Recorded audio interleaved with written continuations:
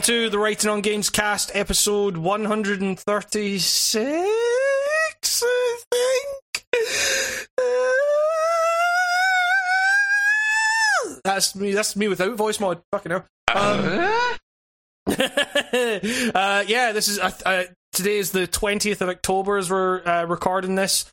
Almost 1 month to the day since we released the last podcast. I'm Hamish. How's it going? With me, as always, is Tim Allen. How is everybody doing today? I'm so glad. I just realized I forgot to respond to the guy from Finland that emailed me, saying that they didn't mind the soundboard stuff, which is basically just like that's thank you for the email. I very much appreciate it. That is basically carte blanche for us to go fucking nuts with the soundboard. It's true. But, thank you for keeping the gate open for us to just come and go as we please to the sound bar. Yeah.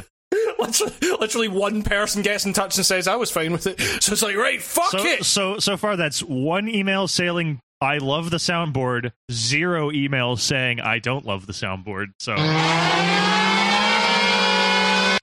I hate that I know that that's like a Cyberpunk motorcycle sound clip, right? Like, no, it's actually not. That's a good one, right? Right, guess the fucking sound. This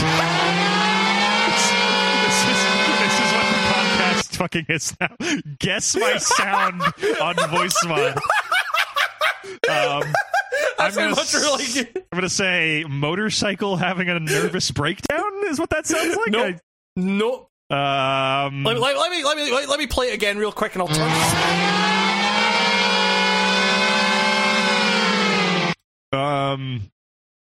Do you need to hear it again? The latest soundtrack to whatever the newest A24 movie is? I don't know. No, it is Nuke Alert from the Mix Buttons. That sounds just like the cyberpunk sound package that comes pre-installed, like one of the cars or whatever it sounds like. Yeah. Or what the fuck is it called? Is it? I don't know. This is Gate Open. That's way too over the top. We've boarded the Writing on Games cast Enterprise. Yeah, last chance to get off the podcast ship because guess what, fuckers? Bye-bye. Gates closed. Bye-bye. I don't... There appears to be some small alien child in here with us. I'm not... Hello. Yeah. But aye. How you doing, Nico? Whew, man. Hey, who let the paparazzi in here? Get the hell out of here. This podcast time is our time. No other eyes. All right. I've been doing okay. Yeah. Finally, I don't know if I said this before on the show. I had this bullshit happen on my taxes, where I couldn't file them for the majority of the year because X, Y, and Z didn't send me papers I needed to file, but it's all done. Weight of the world's off my shoulders. Nice. I'm feeling good. I mean, that's always I ever since starting the channel, obviously I'm self-employed, so I have to fucking file my own taxes now. Yeah. And it's man, nothing makes you go, maybe I should just moonlight at a CVS to make this shit a little easier for myself, or than doing your taxes yourself when you're freelance or whatever you file. I don't know what you file. I file as a freelance audio engineer. Hey, looking hot on paper. Yep, exactly. I can't remember what I fucking do. I am you're also in a different country, so our two experiences could be fucking different. Who knows? Yeah, exactly. Yeah. I mean, so we file the deadline's the end of January, and it's always the most fucking stressful time. That's Flanders filing time. That's when fucking Ned Flanders will file his taxes. Yeah, exactly. Yeah. In The Simpsons, it's the most organized, but here it's every fucker that doesn't want to do it. It's just puts it off the fucking last minute. Did I tell you about when that shit was happening in April, when I realized in the week I was filing my taxes, shit, I can't file, and it freaked me out and all stuff. And then I watched that clip and I thought it would make it funnier, and it made it worse. like it stressed me out even more because what is it, like Lenny's writing on, or is it Carl? I can't remember who's who out of Lenny and Carl on The Simpsons. Yeah. But he's writing on the back of Professor Frink in line. He goes, "No, you did the wrong digits. You're gonna feel the compound interest and the federal charge, and that give me a fucking heart attack." Then I realized I'm like a nobody, tax wise. So like, they don't care about me. Yeah, exactly. Yeah. I mean, I'm thinking of just getting a fucking accountant to do it for me, because like it genuinely just stresses me out. Like, yeah. I like it's not any kind of like trying to like jam up the system, or like trying to take advantage or whatever. Like I'm like I want to pay the amount that I owe, and I just want to be like, right, here's what you owe. Pay it, and I'm like, okay, cool. I'm always nervous, like writing anything off, because I always imagine it's going to send a SWAT team to my house and just be like, so you using that desk often, motherfucker? Like, yes. Oh God! I talked about the game on the podcast. Surely that means I can just write off the game, right? Technically, but I need to keep up. I need to keep up with industry trends. Every once in a while for a game I really don't like, I'll write it off and nothing happens. But like a game that I paid for, I'm just like, man, I can't even believe I paid for that. Like, that's the state's problem, Jack. Man. No, I usually completely wuss out on tax write-offs and just go, you know what, I'll just pay my chunk. I'm good. Exactly. That's the thing. It's like everyone I fucking know keeps telling me like, I should just write off fucking everything. Like, you get an accountant, they will tell you just like write off fucking everything you can, and that's I'm just fine. Over here like, I'm a good boy. No, I shan't. Look, exactly. I am a good lad. I don't want any trouble for nobody. I'm just trying to get by. I'm just trying to sit here, play my games, read a book every once in a while, be quiet, and just sit in a corner. Leave me alone. I'll pay my taxes. I want nothing to do with the society. Please leave me out of it. But I will pay. I know it's foolish to be a sovereign citizen, so I'll take the next best thing and just be that guy. It's fucking it's nuts, man. It's like some of the I mean, I guess it makes sense that like some of the my mum knows people through fucking like dentistry and stuff like that, like who maybe like have their own practices and stuff, and they write off like fucking like cars and shit like that. And I'm like, I needed this car for my friend, my patient's teeth. Yeah. Yes. Yeah, this second fucking BMW that I own or whatever. It gets me to the office 2 miles quicker.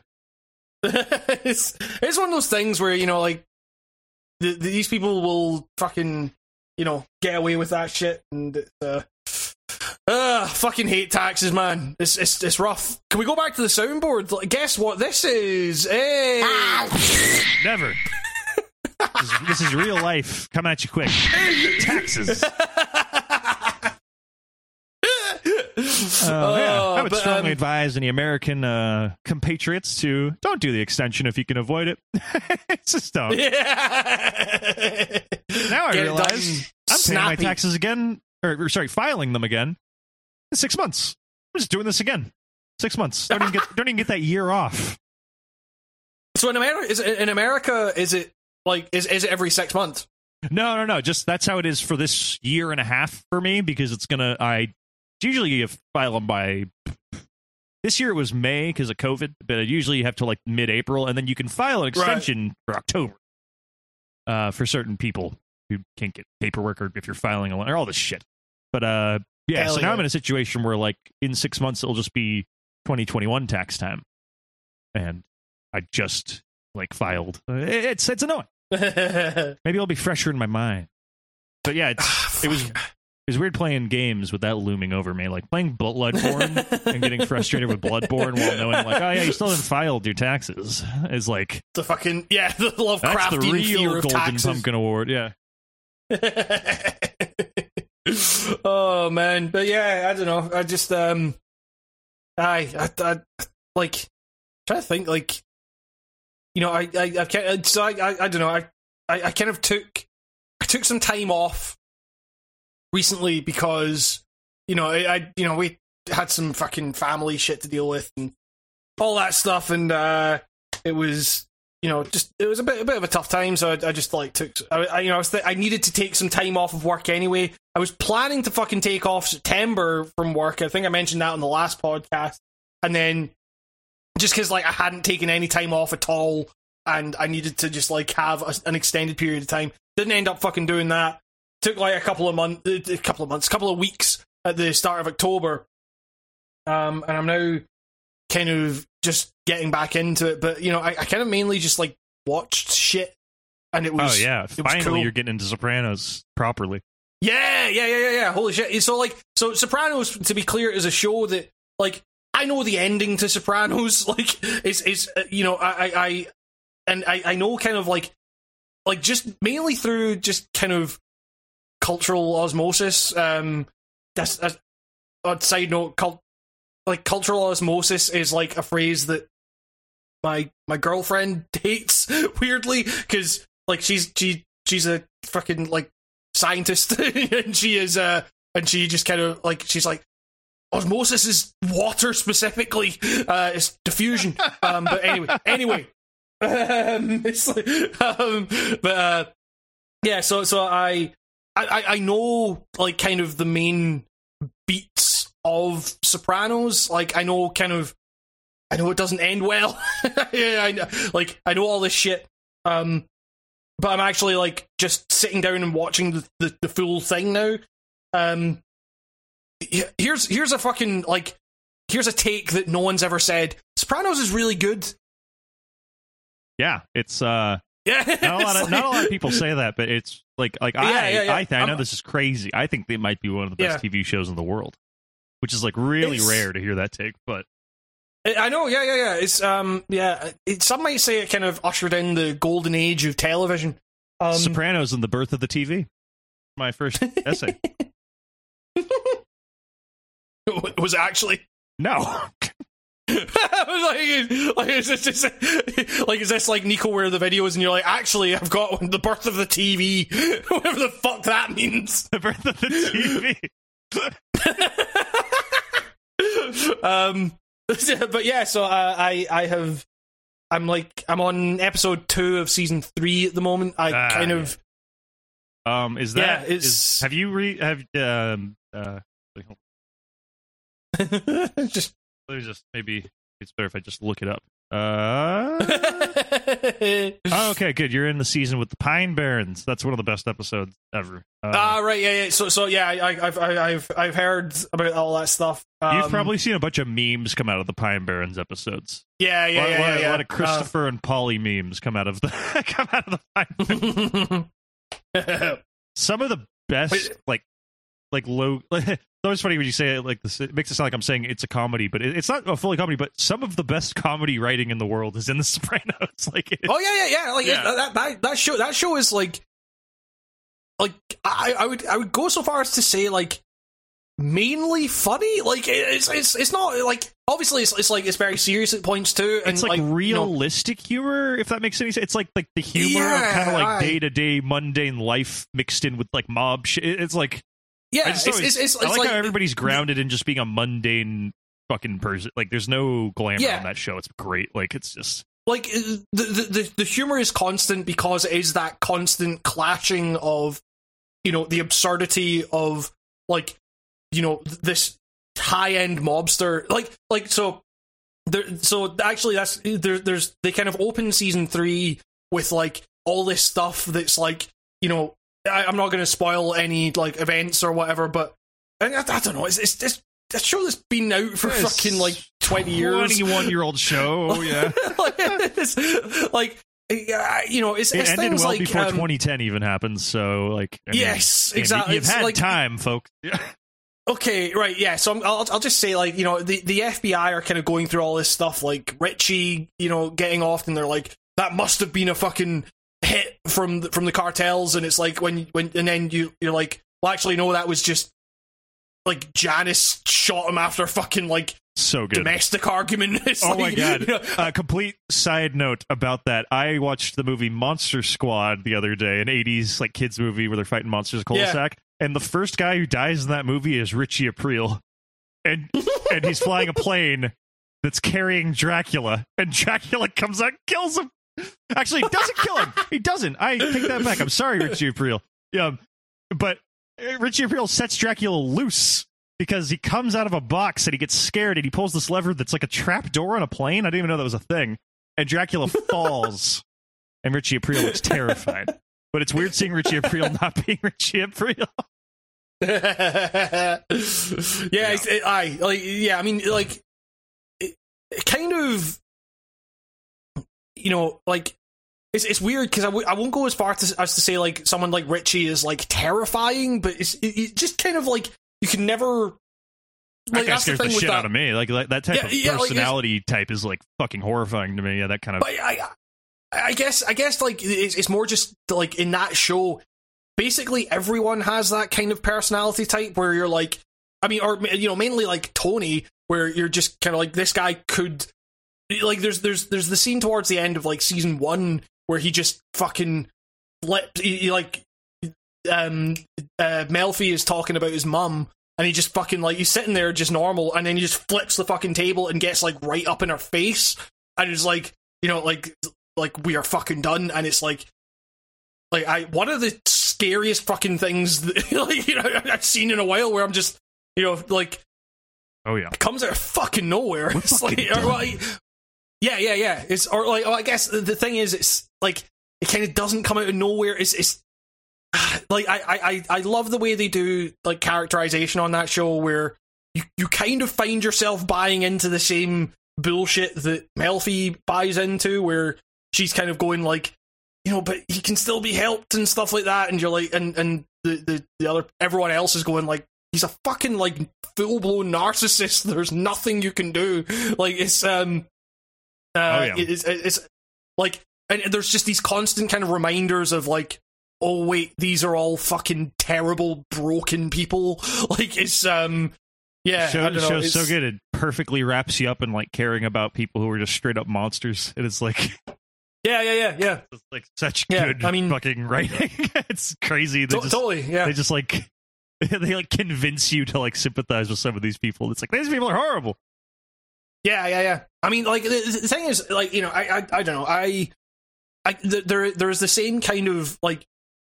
It's not as foregrounded in The Wire through like the kind of literal talk of psychology and stuff, but there is that same kind of thing in The Wire of like, you know, these people are like broken in all these different ways, but they're broken because of like their place within this broken system that breaks them. You know, it's like there's a similar kind of approach to, like, basically this is me telling you to watch The Wire if you like The Sopranos. You specifically, Nico. It's like, it's on my HBO Max list. yeah, man, you're fucking lucky. Like, you just get to like stream that shit. I had to spend fucking like a lot of money buying those fucking seasons separately on Amazon Prime with like an asterisk, because HBO Max probably shits itself like once every episode of anything when you're trying to watch it, so it's like a nightmare trying to get through a season of something. It's weird. Like, there's you know, there are a lot. So far, there have been a lot of like tense moments for sure, but it's not in The Sopranos. But it's not like, you know, I guess it's just more like there's not really like one moment you can like point to and say like, oh shit, this is the powder keg moment. It's just there's just this constant tension running throughout it of, will the family life like crumble? Will the fucking like, will the FBI like, you know, like kind of win out in this whole thing? Like, will the conflict between Tony and June like erupt into something? It's just, it's never like, there's very rarely, so far anyway, there's very rarely that kind of like thing. Like, it's less like things are building to a kind of obvious like crescendo, and more it's just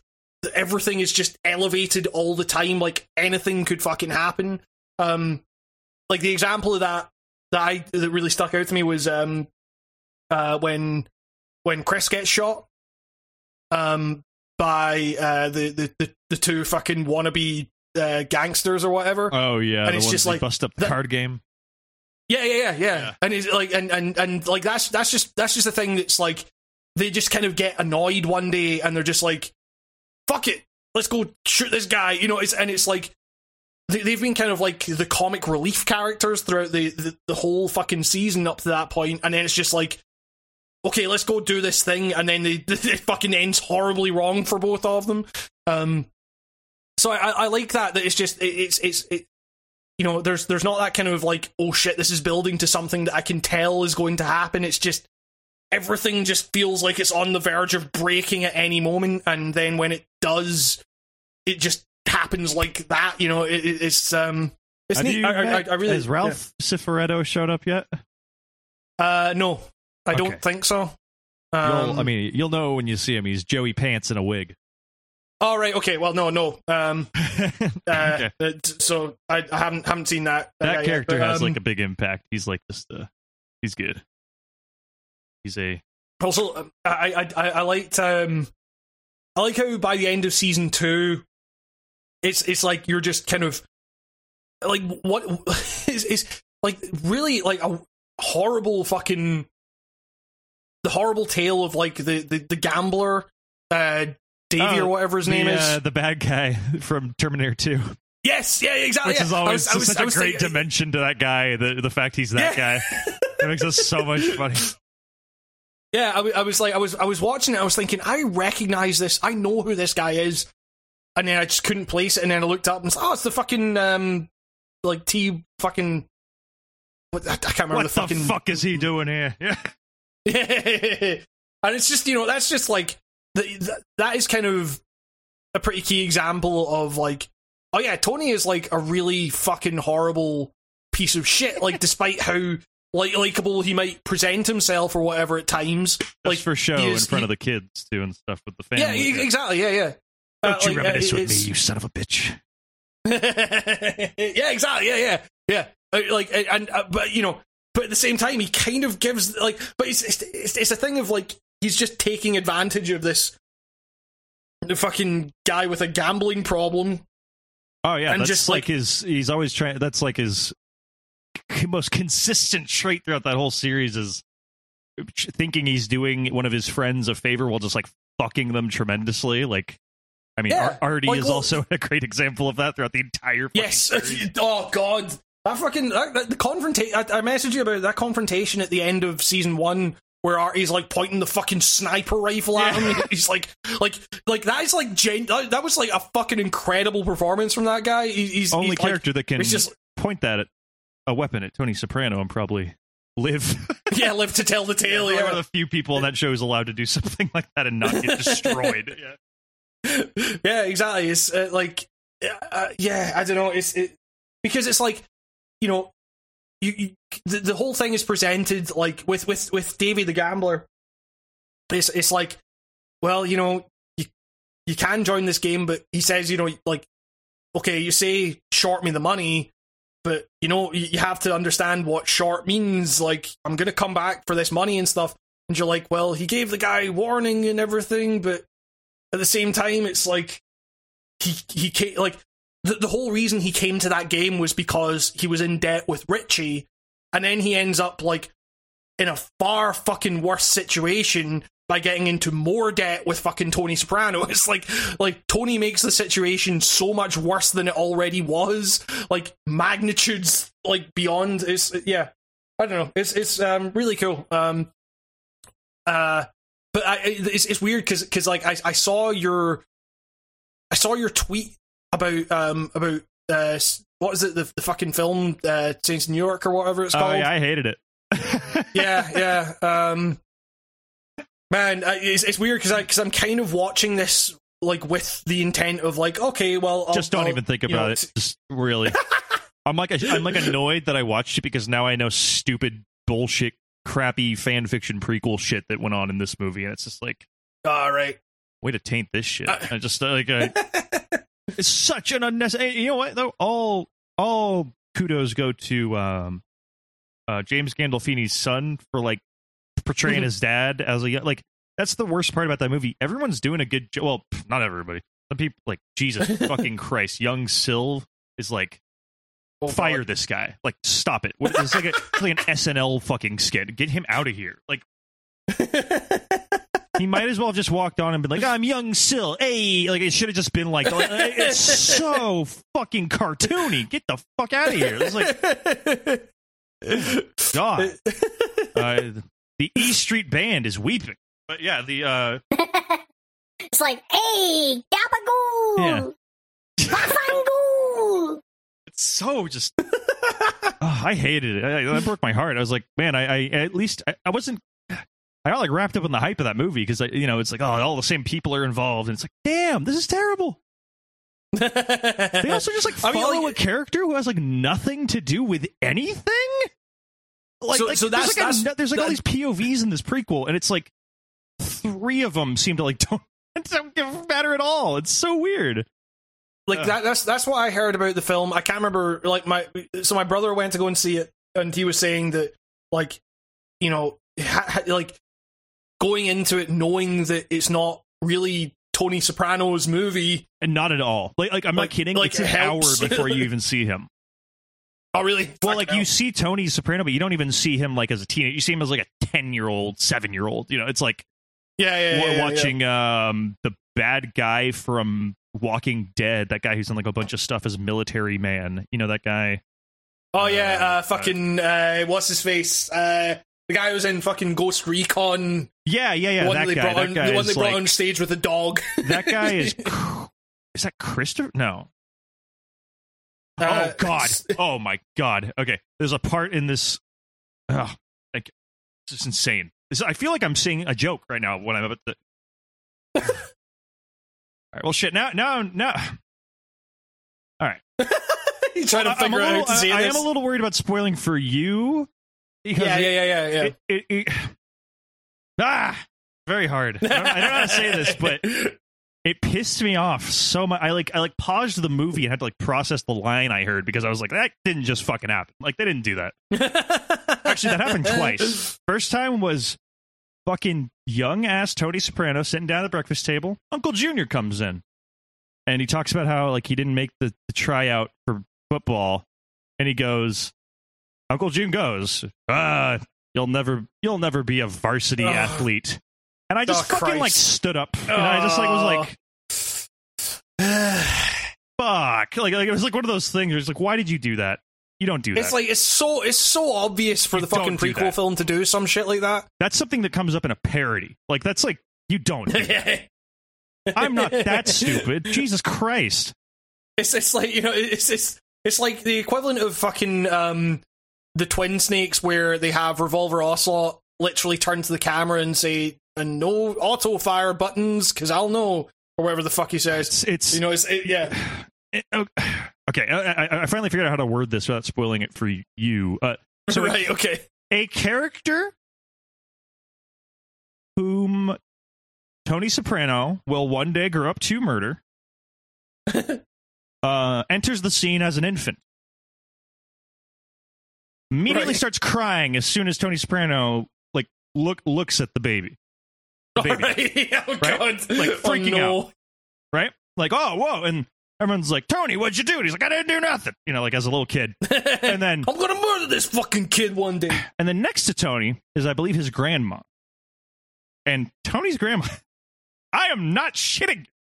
I'm not shitting you. This happened. Oh God. Seriously, I'm not embellishing this.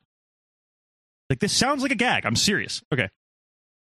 She goes like, some people think that when babies enter this world, they bring with them knowledge from the other side. What? And they're implying with that line that baby somehow, like, psychically knows that Tony Soprano will kill him. This isn't like a fucking prequel. This is a parallel universe. This is insanity that they wrote. I'm not shitting you. Go watch the movie. It's in there. That's wild. Holy shit! Wild. Why is that scene in the movie? Oh, why God. is that in there? Why did we need that? Like, it's just so. It's. Yeah. It's insane. Man. Yeah, like, well, so the thing is, like, I've kind of, you know, I haven't heard, like, you know, rave reviews for this thing, but yours is definitely the review that, you know, you're definitely the most negative I've seen about it. But what you're telling me, like, this film sounds like the worst kind of fucking fan service shit, right? Like, every once in a while, there's like a really nice shot, little good slice of a scene, right? Like, it's not like a riddled with shit, but it is like, why does this movie fucking exist? Like, the entire time I was watching it, and it's like, to show you what Tony was like for 5 fucking months of his life. Like, okay. like, yeah, you know what? It's about fucking Christopher's dad, is what it's about. Yeah. So that's what I heard. Yeah. Do you ever wanted to Dickie know Moltisanti or whatever about Christopher's dad, who I guess is now retconned to being like 30 years older than Tony? I thought they were like the same age. Who fucking cares about that? Also, like, they imply like.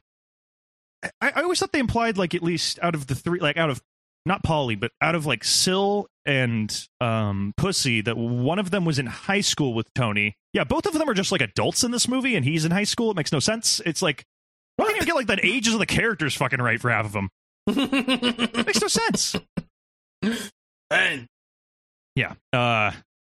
It sounds like a, yeah, like, I mean, it's the kind of thing I will definitely... I'll watch it once I'm fucking done with the series. I wonder how you'll like it, because you're super new to watching The Sopranos. Like, this is like your first watch. It's like I finished watching like years ago. Like I rewatched that show hundreds of times. Like, it's an old show in my mind. Like, in terms of when I first saw it, but it's like, yeah, it's.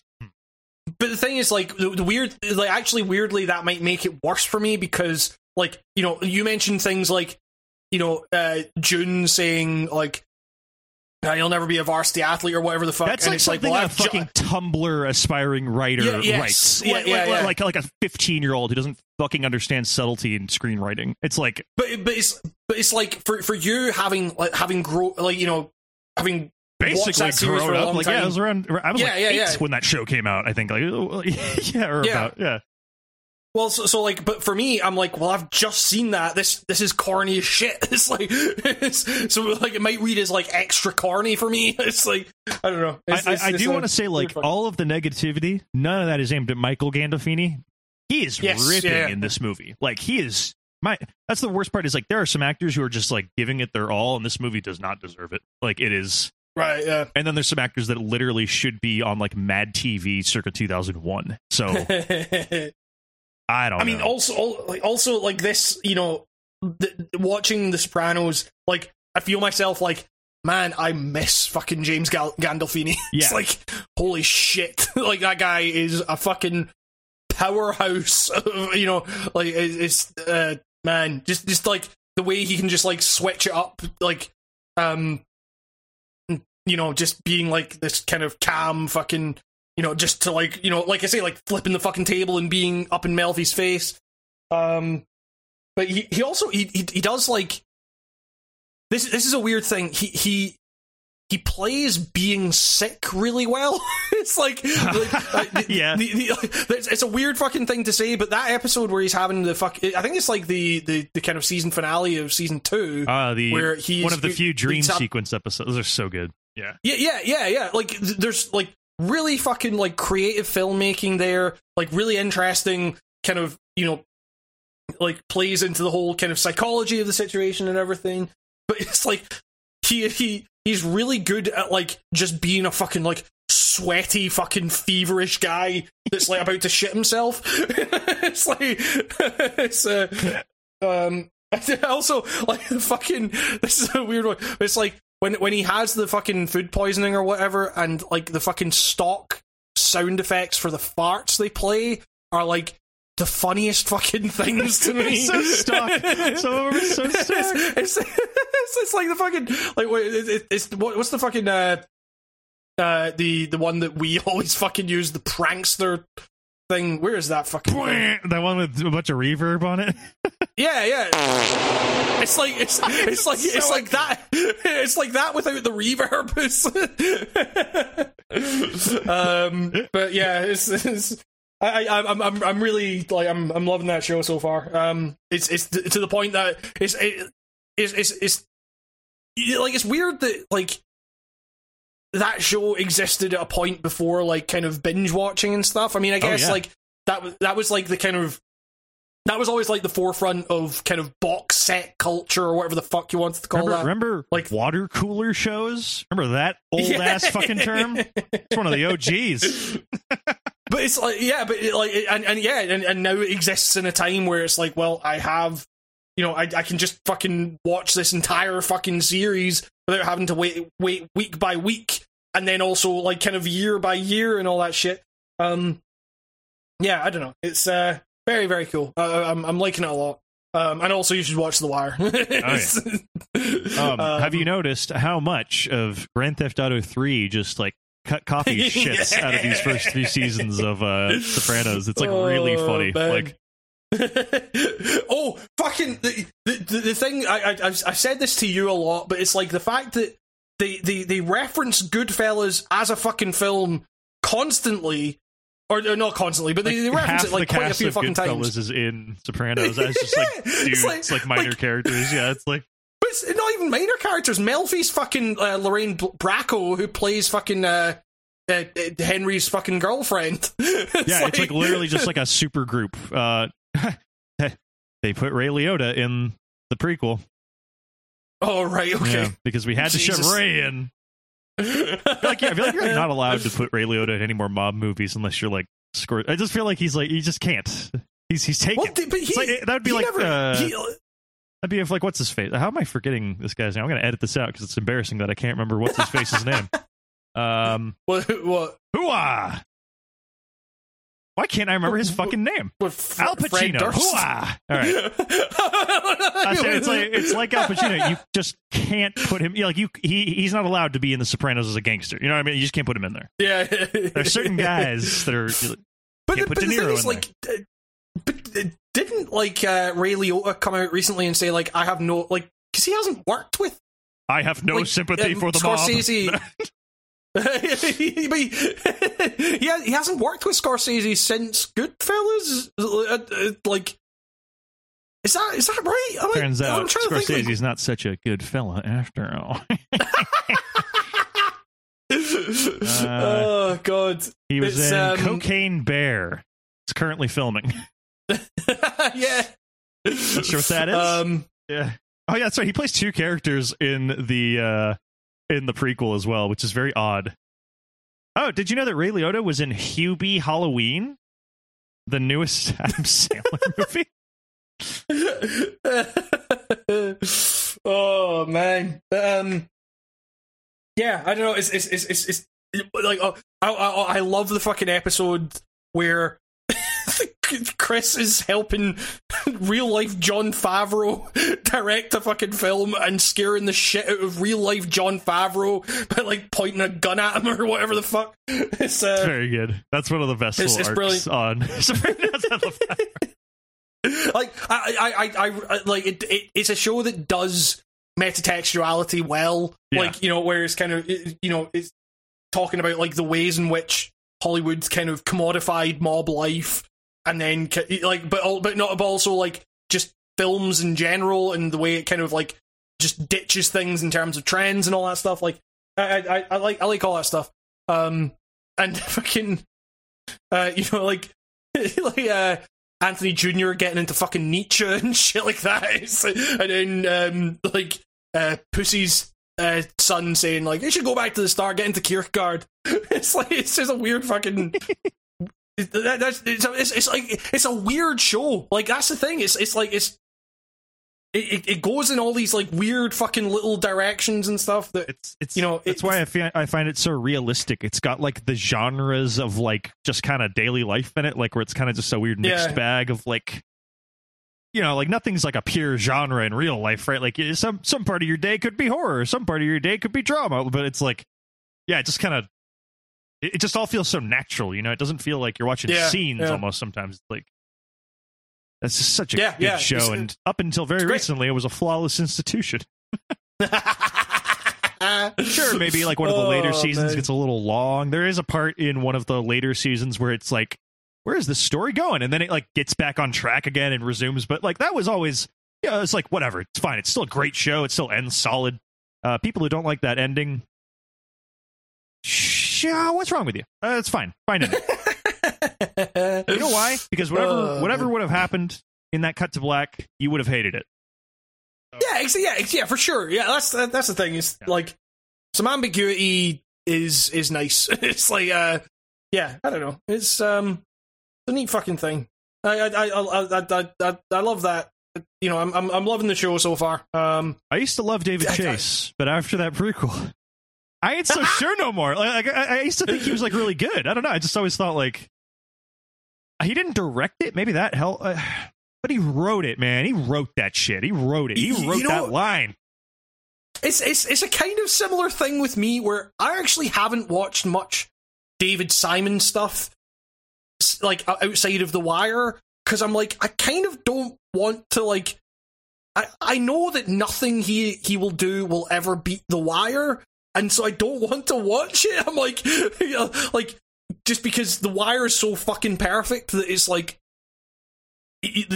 Anything else, I'm like, I don't want to think like, oh, David Simon, what the fuck are you doing? It's like you did this one fucking perfect show. I'm gonna keep it like that. I just don't. For years, he always seemed like one of those guys who was like, I don't really see a reason to continue this. It always felt like, and then yeah, man, COVID. I can't help but think like COVID is the reason this movie exists because like shit, I gotta pay bills. Can anyone back up the "we are never getting back together" proclamation shit? Like, refused to let me down. Refused for the longest time. That was like their slogan. Refused is fucking dead. And they came back for money. Sopranos, they were holding out. And now it says on HBO Max, there's like a section of it that says like part of the Sopranos like franchise or whatever. And I'm like, oh no, that just means they're gonna make more. Like, stop it. I you know, part of that franchise now has to be the fucking Donkey video where like I can't listen to the fucking Sopranos theme anymore where they're going, got some gabagool. It is great. Apparently, like, so that show has like exploded again in popularity due to gabagool memes, basically. Like there is like an entire crop of like, I guess, Gen Z and like younger millennials that are like fucking into the Sopranos now, and the gateway drug was all these like Halo memes and gabagool memes and stuff. It's so funny to me. Like, what a weird future we live in. I like doing the fucking like Pauly accent even before I'd like watch Sopranos was like my favorite thing to do. Just going around like the fucking flat, just going like, hey, give me some fucking mozzarella. You know, like, just shit like that. And, and now I'm just going to do that. Like, now it's just confirmed that is, like, the best fucking thing. Like, I just want to talk like Pauly all the time. I was like, hey, you know, just fucking, I'm washing my hands because men's toilets is like a fucking sewer. You know, it's like, all that kind of pish, but it's great. I know, I don't mean no disrespect there, but I've always been a Silvio guy. Yeah, I do like Sil's specific kind of like where he's just kind of just like got that kind of sullen face the entire time. He's like he's like a ghoulish man. He's almost kind of like a vampire figure. Like he's got that pomp that's probably a wig, you know? They always dance around that he's totally bald. Exactly. Yeah. I always imagine that Silvio just like smells like polish, like shoe polish or something. Probably if you get too close to him, like he's just like probably smells like oil and polish just because of how like put together he is. It's weird though because like the first time I saw him, I was like, oh, he looks like fucking Al Pacino. And then the fucking running gag is that he does the fucking Godfather 3 thing. Just when I thought I was out, they pulled me back in. He also does the a true enemy has yet to reveal himself. That's a really great one in season 2 where he just does like the extended fucking Pacino fucking cut. Yeah, it's fucking brilliant. Those are always some of the highlights where they're all just shooting the shit, like making spaghetti together, you know, or just something. This is those little moments. Yeah. Man. Well, that's been the Sopranos 2 hours. I was gonna say, like, speaking of fucking Pacino, like, I've been on a kind of weird Pacino kick lately. Like, I rewatched Heat for the fucking millionth time. You like surgically implanted he's got a great ass. Great ass. Just like that's just bouncing around in my mind permanently now, and I just kind of say it while driving about nothing in particular. It's like the way fucking it's like the specific kind of, and you got your head all the way up. It's so good. It's so perfect. And it's but I watched. So I rewatched Scarface, which is fucking Scarface is it's not shite. It's just by today's standards, the like way that movie is laid out is like, wow, nothing really happens in this movie. It's just other than like it's shot. Like it's an extremely boring film. Like it's like Pacino is the best part of it, but it's like, you know, it kind of doesn't need to be as long as it is, and it could still be just as like impactful. For sure. Like that film needed to shed like a fucking hour, like, and then you would have like a tight fucking 90 minutes, like fucking a decent fucking length film. But it's just, man, that film just like goes on, and I don't know if maybe that's a fucking thing about the kind of mundanity of Total Power or whatever, but like it's not a great film. But you probably got so many angry responses for saying that.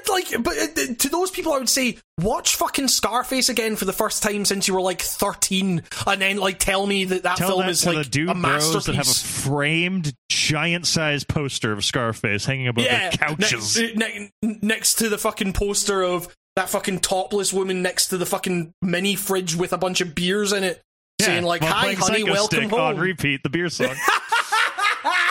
Beer and stuff or whatever the fuck. I can only cut to 4. I can only cut to 4.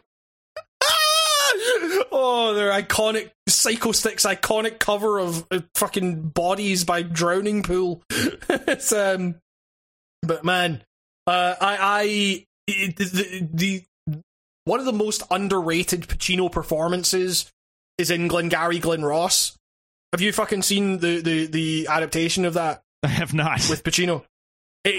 Fucking watch that film. It is so fucking good. It is like, I love that film very fucking dearly. It's the adaptation of this stage play where, it's a bunch of salespeople fucking like, like it's basically just a kind of like expose of the kind of dirty tactics that, these fucking like soulless monsters use to like sell shitty land to like it's like a way more understated version of like The Wolf of Wall Street or something like that. But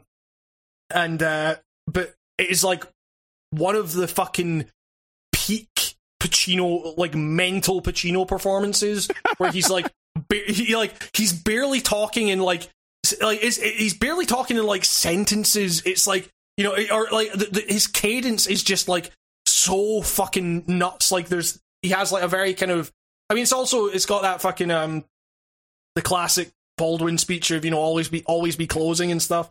But it's just there's like I've kind of like memorized like all of fucking Pacino's shit in that film. It's like, oh, I'm gonna have your job, shithead. I'm going down to talk to Mitch and Murray. I'm going to Lempkin. It's like all shit like that. You fucking child. You stupid fucking cunt. It's like I love that film so fucking dearly. If you want peak fucking mental Pacino, but that kind of understated mental Pacino where it's like he could fucking explode at any fucking second. It's like, like he's just keeping it under wraps. Glengarry Glen Ross is like the best fucking film for that. It's like, you know if you spent a day in your life, don't ever open your mouth till you know what the shot is. You fucking child. It's so good. Oh, it's brilliant. It's oh man. Just and it's also like that is, who else? What's the Oh, who the fuck? It is Jack Lemmon. Yeah, it's Jack Lemmon who plays the fucking sales guy that I'm sure is the basis of Gil in The Simpsons. And is like the perfect fucking performance. But yeah, it's a fucking incredible adaptation of the stage play. But yeah, I don't know. Outside of that, like, I realize we're almost an hour in and we haven't talked about fucking video games yet. We mentioned Grand Theft Auto 3. We did, yeah, so that's our excuse. But I got really into, I watched a bunch of Spider-Man films. Alright. We're just going over the fucking the Raimi ones like last year at some point, I think. Yeah. So over here they just released the Raimi ones on Netflix. And like, so we're just at this stage, sorry audience, we're just talking about the shit I watched on my fucking time off from doing YouTube shit. It's like, so my girlfriend and I rewatched Spider-Man 1 and 2, the Raimi ones. Those films still hold up like fucking gangbusters. I got no problem with that trilogy, and I know that Spider-Man 3 is like the worst of the three, but I like how stupid that fucking movie is. Yeah, so we're still to watch. We're still to rewatch 3. It's like somebody just like threw like a big bowling ball at the other two movies and like injured them, and it's like not working at capacity or something. Like it's weird. It's like what happened to these? But it's still like I don't know. I can't. The Sandman's pretty cool? Question mark. I don't know. but you know, like the thing is, like the people that talk about those Raimi films is like, oh, they're too silly. It's like that's why they're great. Like they're pure Spider-Man, fucking, yeah. Yeah, exactly. They're pure fucking cartoon. It's like I don't know. Remember what happened when you tried to make like Superman really serious? Another lunatic who runs around in red and fucking blue. It sucked. You gotta go lighthearted. That's why nobody gave two fucks about the two Amazing Spider-Man films where everything was edgy and you painted what's his face blue. Instead, everyone was obsessed with the ones that are like lighthearted and super fun and jokey, where he's like a teenager and stuff. Like those are good movies because it's like, yeah, they're fun. Spider-Man's about fun. Well, yes, and it's like, but you still have like these kind of like tragic villains and stuff like that. Like Willem Dafoe is fucking amazing as the Green Goblin. Like there's that scene. I feel like we talked about this during Game of the Year for Spider-Man, where like the main point of Spider-Man is always like scientists getting stepped on by big people and like forcing them to go against their morals and stuff. You know what I mean? Like I think we worded it a little better in Game of the Year, but like that was the whole thing. Like every single villain in, well, you know, like the Old Guard pretty much were like victims of like getting taken advantage of, and something happened to them and which turned them into like a weird monster or something. Like the reptile just like wanted his arm back. Yeah, exactly. And then he turned into a monster. It's like stuff like that. That was always cool. Like, yeah, it's fucking great. And there's the fucking scene with Willem Dafoe in front of the mirror where he's kind of like switching back and forth from like talking as Osborn. The best part of that movie is that Willem Dafoe, Harry Osborn, puts on the big metal Green Goblin outfit and then decides to pretend to be like a screaming old Russian woman in a fire. And it's just like, what if Spider-Man never came to that burning building? Like, what if he was on the other side of town? And why is there a jump scare in that scene? So, well, because it's fucking Sam Raimi. Like that's the thing. That's the thing. It's like you can tell that, all right, this is the guy that fucking directed the Evil Dead films. It's like, I mean, in Spider-Man 2, there's that whole fucking sequence in the hospital or whatever where they're like trying to remove the fucking tentacles. But it's like they're trying to remove all the fucking like tentacles from Alfred Molina. And they just have this like little sequence that is like in some parts like directly like lifts shots from Evil Dead, and it's like this is fucking brilliant. It's just a little fucking like horror film. I actually think that was it like the Nerd Writer or whatever the fuck he's called? You did a video on that scene specifically recently. And haven't watched it, but I just I saw that come up. But yeah, just it's like you and so this is the thing. I then went on and watched the kind of the most recent Spider-Man films, like Homecoming and Far From Home or whatever they're called, the ones with Tom Holland, and they're fun films. Like I found myself like I as someone who has fucking zero interest in the Marvel Cinematic Universe and what kind of superhero films have become, like they were fun. They were like. And Tom Holland is a decent Peter Parker. He's not as like Spider-Man is like a rainbow splash of life in those fucking dull ass movies for me. Like exactly. I remember watching that Civil War one. Is that an Avengers Captain movie? America. Is that a Captain America? I don't fucking care. It's the one where all the chiseled people are looking nice and punching each other. But when he shows up, it's like, oh my god, we've got a movie. And then he leaves, and you're like, please don't go. Like. Yeah, exactly. It's going to get so boring when you're not here, Peter Parker. Please come back. I don't care about the Winter Soldier. I don't care about Hunky Man with robot arm. I don't care. Go back to your CW series where you rightfully belong, you piece of shit character. God, I hate... I want to like those movies. Some of them are okay, but good God, I don't care about Johnny Aryan Man and his fucking... and his fucking American yuckster friend. I just don't care. Yeah, it's like, so that's the thing though. Like, so you know, a week or two on from like watching those Spider-Man films, the recent ones, the Tom Holland ones, I still remember like what happened in them. Like, you know, I can tell you fucking nothing about anything from any fucking like, and this is always the thing, like. I fucking, like, leave the theater, and I've already, like, forgotten half the shit that's happened in a Marvel superhero film. Every fucking time. Yeah, exactly. And they are pure, like, they're fine as you're watching them. Like, they're okay. Like, it's I'm not, like, one of these people that's, like, you know... Oh, no, it's like, I'm not sitting there stony-faced. Like, I literally, like, will be, like, chuckling every once in a while at their stupid quips. I'm human. I laugh at dumb jabs from time to time. But it's like, yeah, but that's the thing. It's like the Spider-Man ones are like actually quite funny. Like they are like they have a sense of humor and they are like really just like fun fucking films. And they. I just realized the most memorable parts of for me at least, of the Marvel Cinematic Universe movies have been when Greg Turkington and Tim Heidecker showed up in different ones. Yeah.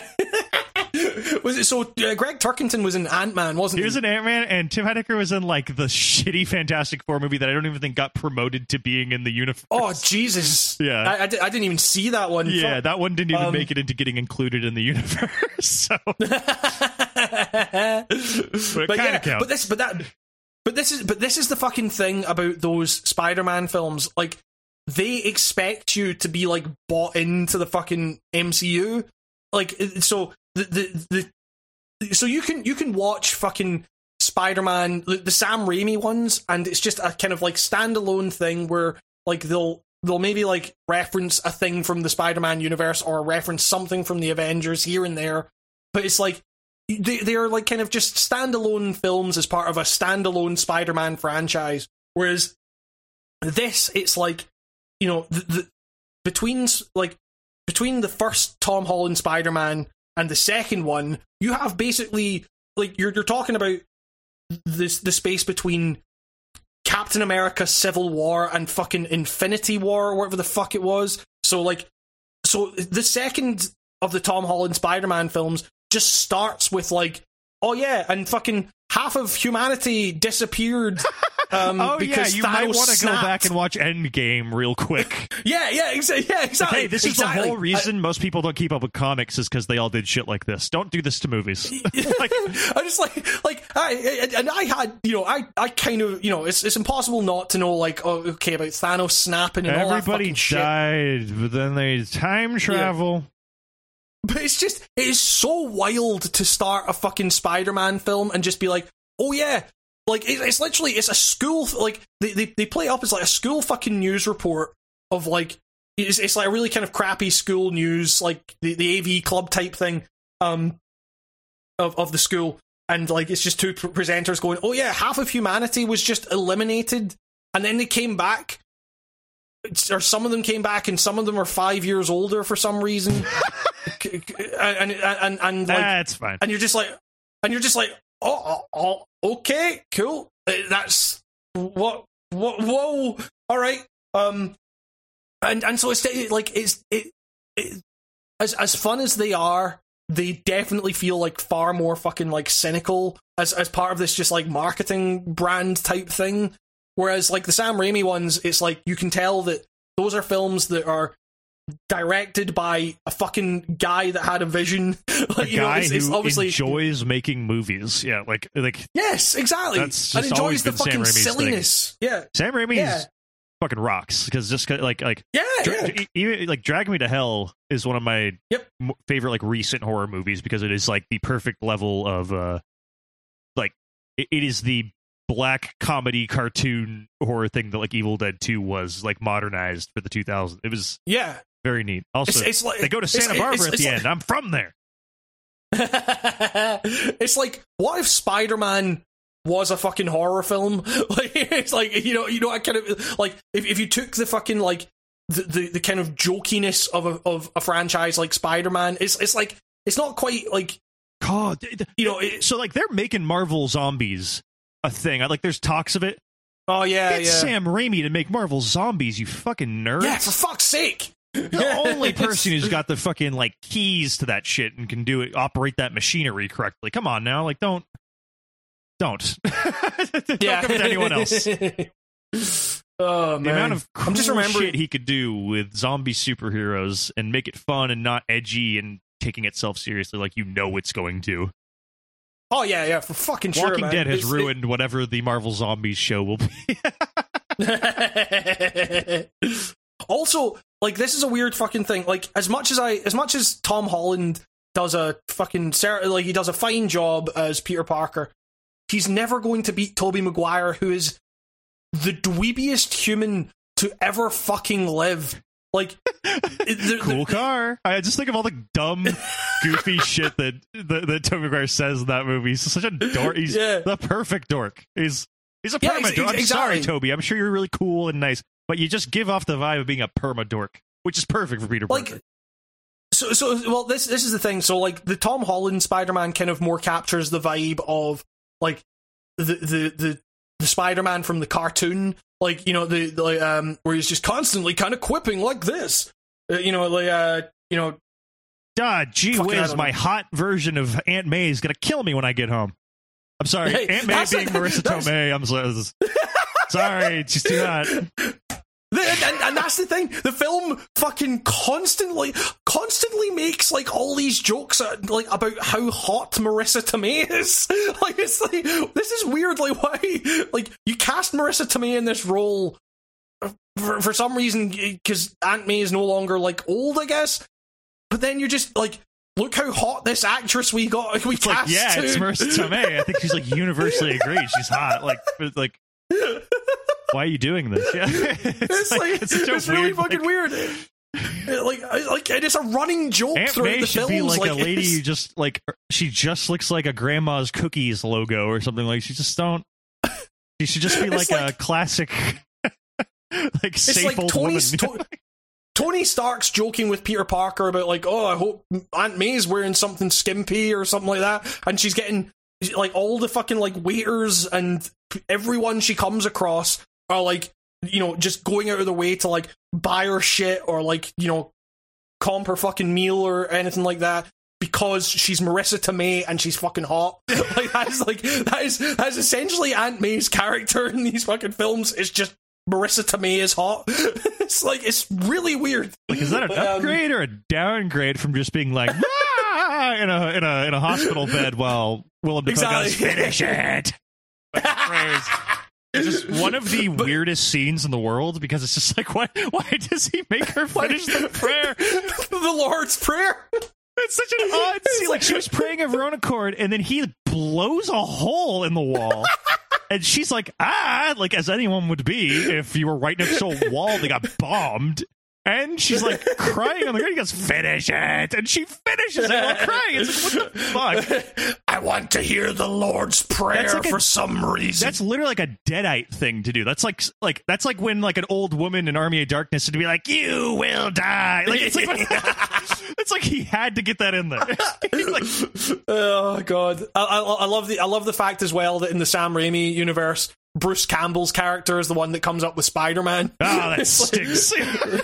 It's like, I'm the human spider. He's perfect. And then in the 2, when he's is 2 when he's the French waiter? He's the usher. Okay, then 3 is the one where he's the play. The waiter goes, oh, their favorite. So Bruce Campbell doing the worst French accent ever, but Bruce Campbell's the great. I mean, Bruce Campbell just should have been a villain in one of these movies. I don't know who he should have been, but he should have been somebody. He should have been Peter Parker. Like, give Bruce Campbell fucking any role in these films and he'll be fucking great. He should have been the Green Goblin. He could have had an interesting angle on the. Finish it. Hey, lady, just go ahead and finish that prayer for me.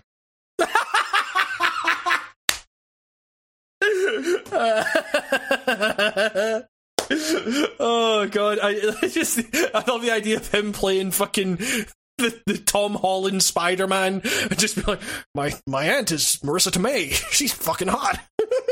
Hey, man, you sure we're related, right? Yeah, just like you stop hitting on your aunt? It's fucking gross.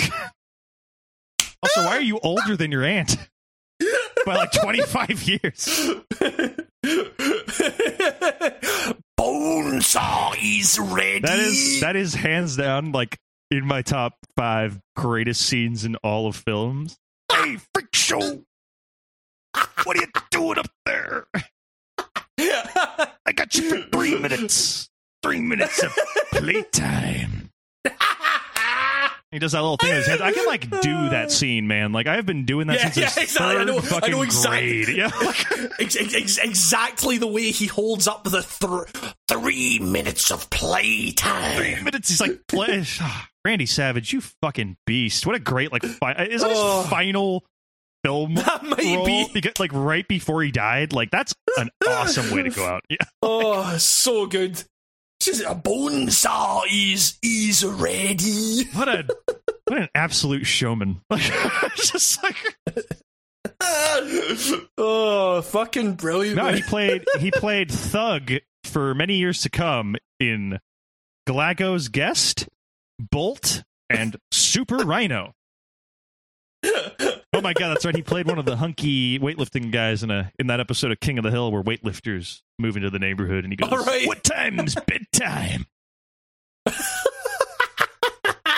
Highly recommend just King of the Hill. Have we ever brought up King of the Hill? Great fucking show. I always wonder what the fuck do non-Americans think of that show, man? Because I feel like I mean there's a degree to love that where show. You almost gotta be for like obviously that's not really true with anything, right? But like there's almost an angle where it's like I don't fully get how you get all of the humor out of this show without knowing like a Texas American guy.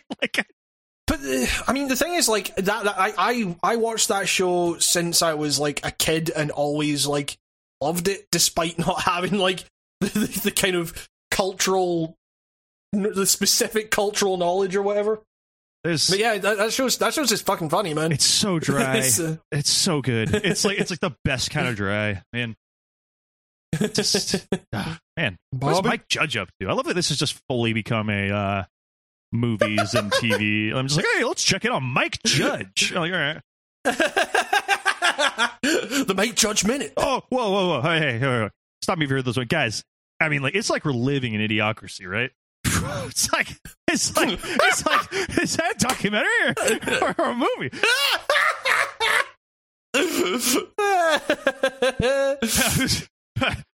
Well, is that fiction or what? That seems real to me. In June 2016, before the presidential election in November, Rolling Stone published an article claiming that Judge would produce Idiocracy-themed campaign adverts mocking Donald Trump's presidential campaign if given permission from 20th Century Fox to do so. It was later reported by Business Insider that the ads would not go forward. Did you know that Mike Judge was in R.I.P.D. as various deado voices. What the fuck's a deado? Deado sounds like Scottish slang for a dead guy. He's a deado. He's a fucking DT'd man. Fucking deado. That just sounds like something a Scottish person would say to you to insult you. That sounds like what's that term you taught me? He's a gobbo. He's a deado. Like it just sounds like something. Gee's a gobble. Gee's a deado.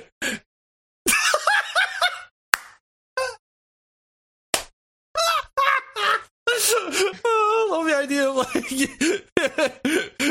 like for those who are those non-Scottish listeners, a gobble is a blowjob. It's Gee's a deado. No. It's like it's a small horrible furry animal, as seen in Croc in the Legend of the Gobbos. I think we like named an episode that. Croc, Gee's a gobble or something like that. Oh man, fucking speaking of Mike Judge, I just saw the fucking he voiced Beavis and Butthead in Jackass 3D, which is another film I fucking watched, and I think I've seen that film dozens of fucking times, and it's still just like I was it's so good, like crying with fucking laughter. The fucking the fucking bit where they have like the jet engine, and it's fucking who is it? It's fucking who the fuck is it that's sitting there? It's like Pontius and someone else that are just sitting at this table, just like like pretending they're at a restaurant, and then fucking Dave England is dressed as a waiter, and he just like walks over carrying this tray and immediately gets fucking blown the fuck away by this fucking jet engine. The jet engine which is for great, some reason because it's just the football. I was always under the impression that would like kill you. And they're just taking it. When they just fucking like chuck shoes into the fucking, like they're trying to get fucking Danger Aaron with like flour and all that shit, and then Johnny Knoxville just like catches a shoe and just chucks it in. It's fucking man. Who's that guy? Is it? What's the name of that band? That one guy jumps with the umbrella, and you just see him like break his fucking collarbone, and it's like fucking hell. Like what is his name? He's from that band. What is the band he's named? Wax.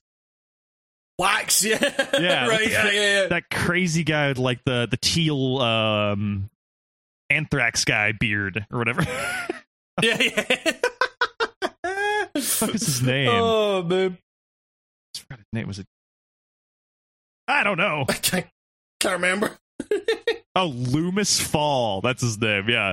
Oh yeah. Wait, so Loomis? That's the fucking He also does the fucking he referees the fucking Beehive tetherball match. Yeah. he always just gets like severely fucked up too, like worse so than the people doing the stunts. It's like I just remember he runs in at the end of that jet fuel one and like jumps into the air and gets lifted off his feet, and he just gets slammed like literally like collarbone first onto the ground, and apparently he just like snapped it in two right there. There's also because this is the thing as well, where Jackass 3 was like in 3D, and it was possibly the most successful use of 3D technology, because it was like it understood how fucking dumb the technology was. So it was just like, okay, we'll just use the budget that we have now, because at that point Jackass was the biggest fucking thing in the world, and we'll just use it to like literally throw shit at the camera. It's like here's a dildo going through the air like a missile. Oh god. And it's and there's some real fucking, there's some visceral Dave England projectile shitting in this film. You have to. I mean, like, if you don't get that, did you even watch Jackass? Like that, you know what I mean? Like, you need Dave England just shitting. Yeah, it's man, it's oof. Today's debate: is it wrong to be strong? You'll be the judge. As he fucking hammers a dildo into fucking Bam's arm. And we wonder why Bam lost his mind.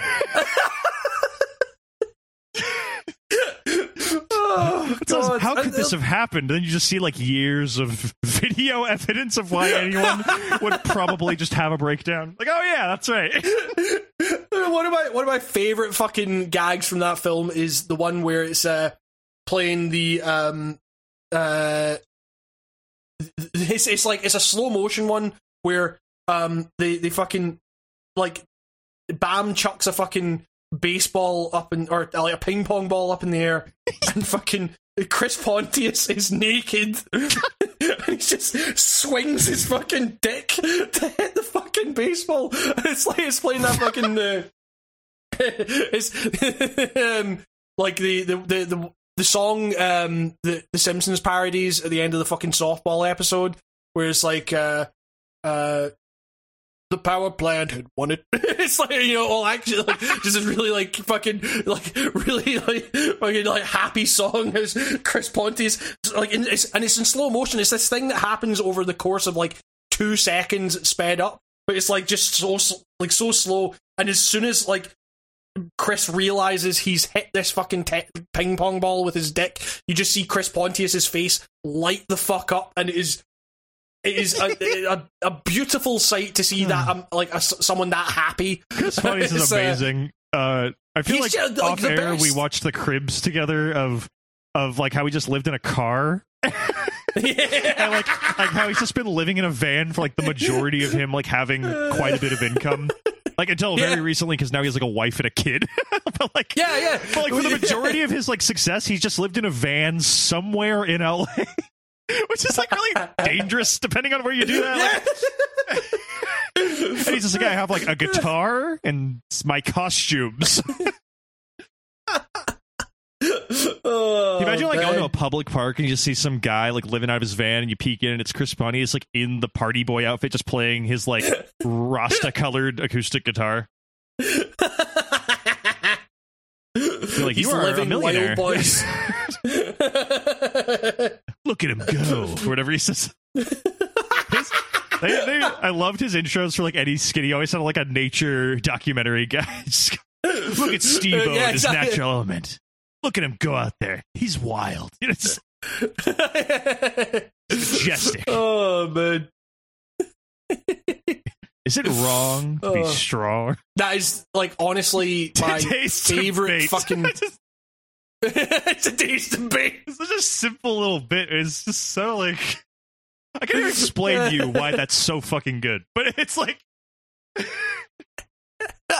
it's just like fucking shit like, that was intense. Really intense. Well, not really intense, but pretty intense.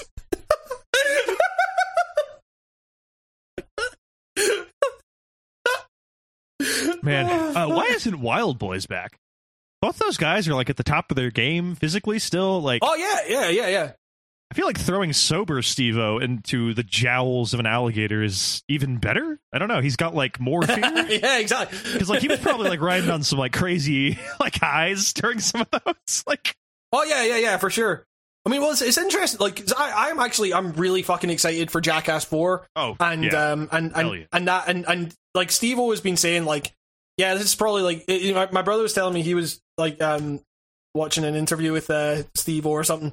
And he was saying that, like, yeah, Jackass 4 is, like, as close as we've gotten to Jackass 2. You know, like, like, so that's kind of sold it for me as, like, yeah, okay, this is gonna be good. Jackass 2 is, like, the hardcore one. Yeah, that was the one that kept people talking. That was the horse semen one, was it not? Yes, yeah. Fucking hell. Yep. One of the few times I may have had to, like, step out of a movie theater. I was yakking. Yeah, it's like fucking rough. He's just going like, it's like just Chris Pontius just ashamed of himself. I've never been more like universally like one of those moments where like a packed theater all together was like laughing really loud, and then all together just all went like ugh, like during that part. It was just like a group chant of like, oh my god, this is terrible. Just like it was. were just one big mob of like disgust. It was great. Well, because that was also the one where did they not get like Dave England to eat horse shit? Yeah, like, it was a lot of like consuming. It was like the communion of a horse or something like that. It was that like, one is the hardest one for me to watch. Right up next to the deleted scene from the very first one where they did paper cut challenge. Oh, those God. two, Yeah. Can't do it. I just can't. Like I even like respect the stunt of it. I've seen them. Like I have done watches where I don't look away. I can't do it. Yeah, like it's oh man, too much. Too much. I had a fucking friend who was like, dude, we gotta do paper cut challenge, and I'm just like. I hate Get the you. fuck out of here. We're never sleeping over at each other's houses ever again. Like, yeah, this is... like he's like, dude, I got manila folders. We can do this. I was like, you're a fucking psychopath. Like, just why would you do that? That kid now works for Amazon. Yeah. I don't know if there's a joke there, but do with that information what you will. Yeah. Just saying. Oh, man. You may have been a sociopath. if you buy folders, you buy folders to cut the webbing of your fingers, you might be a sociopath. Ah, yes, the film. What a great medium. The best part about film is that you don't have to like really. You just hit play and that's it. You don't have to interact any further. Exactly. Like if there was some sort to... of movie you could play with some sort of device that was like shaped ergonomically to fit in your hands, I don't think I'd be into it. I just like it doesn't sound like my kind of thing. Plus, fucking film YouTubers have it fucking easy. They don't have to play a game for hours to get footage. Every game. I'm joking. That was a joke. Oh God, I need to see if someone has made that YouTube channel. Every gamer moment. Game. A bad word. No. Okay, no one is. Did every frame of painting come back? Or did I have like a dream? Did I have a really shitty, mundane dream where that was the highlight? Every frame of painting came back. Every frame of painting has not uploaded since 2016. It's been over 5 years since the last Every Frame of Painting video, which is nuts. What are they doing? Like making movies? They were like full-time editors, like while they were doing Every Frame of Painting. That'll get you. So like that was always the thing. They were like, look, we can't do this anymore because we're too busy with work. Which is like, I'm going to do what I do what I get paid for as a labor of love on the side. Yeah, exactly. I know. I think that was like literally it, where they were just like, we can't do this anymore. It's like, now to take a break from the arduous task of editing movies with editing my personal YouTube videos. But yeah, it's wild to think like Every Frame of Painting was only like they started in 2014. They stopped in 2016. That's like that just means you're a great channel, honestly. Because that's just like it feels like you've been around longer. That's yeah, exactly. Work, that is a hell of a fucking legacy to. All that means to me is that you're literally timeless. Yeah, like that's just like a channel that will always feel relevant. Great channel. R.I.P. Hope they're doing well. I still go back and watch that fucking Jackie Chan action comedy video like probably like once a month or something like that. Just a fantastic piece of work. Now there's an actor. See, I was thinking about watching it, Jack. Let's talk about that. I bought Police Story recently to watch. God, I always forget that's the name of the movie and not just a Black Flag song. That always gives me a second. Let's go to my Prime Video to see what I've bought recently, and then we can talk about that. I was trying to think of this the other day. I remember being quite young, and my dad taking me to see a movie with Jackie Chan, and it ends with him bulldozing a rich guy's house, and I always thought that was like the funniest thing when I was a little kid. What movie is that? Oh yeah, what the fuck? I'm remembering, and I haven't looked up clips or anything, from like my foggy memories of being like 7 and watching this movie in a theater. It came out in theaters, so that gave you a time. Was that The Accidental Spy? No, it would have been in late 90s because I would have been 7 or something. So it would have been I just remember it being like bad millionaire guy, like is like taking a phone call. Sir, you might want to take a look outside, and then he goes, "What is it? I'm busy," and then he looks out the window, and then you see Jackie Chan smiling. No, it's Mr. Nice Guy. That's what it was. That's yeah. Yes, yeah. I just have this memory of watching that and it being 7 and just thinking like that. This is, how can you top that as a finale? Yeah. Running over a big old snooty rich guy's house on a bulldozer and Jackie Chan smiling, and in my mind I like to think that the guy went Jackie, but he probably didn't. Man, yeah, fucking great. I watched the Nicolas Cage film recently that fucking brought me to tears. Was it Mandy? Was it Pig? No, it was Pig. Oh, nice. Pig that movie's amazing. Yeah, it's so good. Have you seen it? Yeah, I have. Yeah. Oh man, I adored that film. It is. You guys on the internet should stop just posting the headlines of these Nicolas Cage movies and being like, "Oh, he's in another crazy movie." You guys should check out some of these movies he's in, like, for real. Yeah, exactly. Some of these are really good, and you're just making them jokes. Like, all right, it's like, yeah, people are like, "Oh, it's so funny. He's with the pig." It's like, this is a great movie. Well, the thing is, like, everyone was saying that Pig was like John Wick, but with a pig. And it's like, okay, yeah, his pig gets taken, but I don't the thing is, I don't want to like spoil this for people that haven't seen it, because it's very new. If you go into it with like the idea, it's also just like, if you go into it with the idea of like people are saying that the headline for all the reviews is, "It's John Wick with a pig," and it's like, go into it with that knowledge and fucking have your mind blown of what it actually is, and it is like, it's astounding. That is a debut fucking film for the director as well, like debut feature film, and I'm like, it is.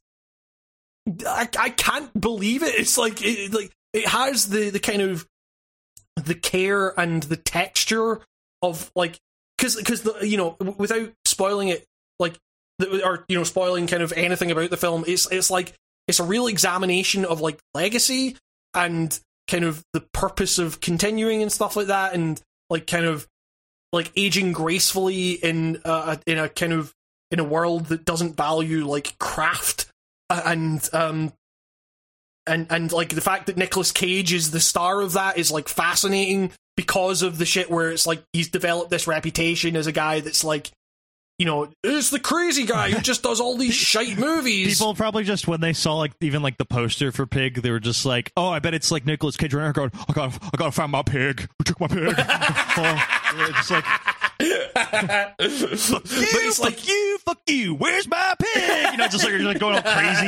It's like, yeah, he's not doing that. He starts stroking a pig's face like he doesn't Face Off. I gotta steal the decoration of the pig. I gotta take my pig back. I'll take his pig back. But yeah, it's like, burning me won't bring back your pig. Sorry, that's the pig. But this is the thing, like, you guys fucking like, he like, what if anyone is in doubt of like Nicolas Cage being in on this shit, like, go watch like the GQ video that he did, where it's like, the thing they do where it's like actor breaks down their iconic roles or whatever. His is like the best one of those by some margin. Oh yeah, I've seen that video. It's so good. Like, it's really great. It's like and also like my pal Matt in Frame Out did a really great video like on Nicolas Cage, and like, it's not just like him just being crazy or being a bad actor or something like that. It's a very like, he's as far from a bad actor as you can possibly get. He's like one of the best, and his like worst is truly studied his craft. Far more interesting than anybody else's worst. You know what I mean? It's like, yeah, exactly. Like, the worst films that he is in are the ones where it's like, oh, we got Nicolas Cage. It's like the fucking Five Nights at fucking Freddy's one they did. That's or a bad movie. The fuck. Yeah, like that's where you just, like, that's like stunt casting, and he just needed money. Yeah, exactly. Yeah. And like, and yeah, but like then you go and watch like Mandy, and it's like expert level shit where it's like, you know, and it's almost a silent movie in a weird way too. It's like that movie, like he's like almost getting through the half that movie of face acting. Yeah, it's like. It's really...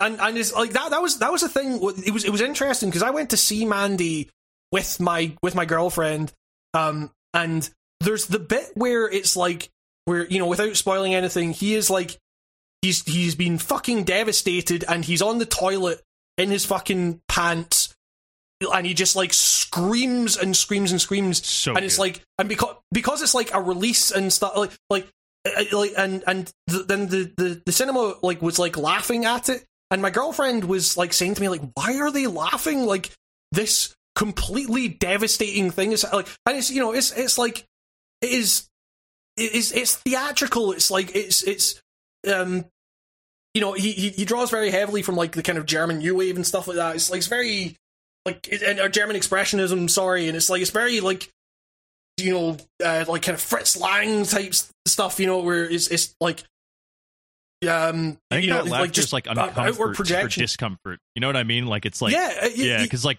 whenever I think of reactions from an audience like that, I think of Hereditary and Midsummer. Oh yeah, both by the same guy, and they always have a scene where something fucking like diabolical happens, and it's so fucking disturbing that you almost kind of, your gut reaction is like your brain coping with it by kind of going like, oh, that was kind of funny, but like, it's like I just it kind of hits that weird thing, I guess. But it's like, yeah, that scene, like that toilet scene is like, it's like insanely it's like, emotional. Yeah, it's just like devastating. Yeah, but yeah, like that's the thing. Like we didn't get the vibe that people, we got the vibe that it was very much like, people were kind of like, oh yeah, finally it's Nick Cage being mental. It's like, finally it's the vampire's kiss stuff. It's like, just kind of walking on too late. But it's like, yeah, it's Nick Cage is like legitimately a truly fantastic actor, and like, yeah, like I need to rewatch Mandy. Actually, I've got it on my kind of watch list. A, B, C, D, E. Sorry, I'm just thinking of all his scenes now. All the compilation things you see on YouTube. Is that one from that one's from Bad Lieutenant, isn't it? It's A, B, C, D. You know, like, or is that Vampire's Kiss when he's, I think, yelling at his secretary about how she doesn't know how to file or something? Yes, yeah. Okay, sorry, I got that fucking mixed up. Bad Lieutenant, man, I might need to watch Bad Lieutenant again. That movie blew my mind. I saw that movie far too young because I was like 12 when that movie came out, and I just remember being like, I don't know, I thought this was like a crime movie. And then you get scenes like, shoot him again, his soul's still dancing, and then it cuts to that like harmonica music of the guy. It's like, what's going on? It's like, it's great where he talks about in the fucking breaking down the roles thing where he's like, he just had a vial of like fucking, you know, flour that he didn't tell anyone wasn't cocaine. so just before he would do like scenes, he would just like snort this fucking like stuff just to like get in the mindset of like someone that was fucking snorting to like, and getting like kind of riled up and everything. And like fucking what's his face, the director, Herzog, like came up to him and was like, people are expressing concern about the and it's like, what is in the vial? And he's like, it's fucking drugs. It's like, he starts like going fucking mental and all that. It's great, fucking great. Just imagine those two talking. I would pay good money for a sitcom with Herzog and fucking Nicolas Cage just interacting on a daily basis. Those are two very different energy levels hitting each other.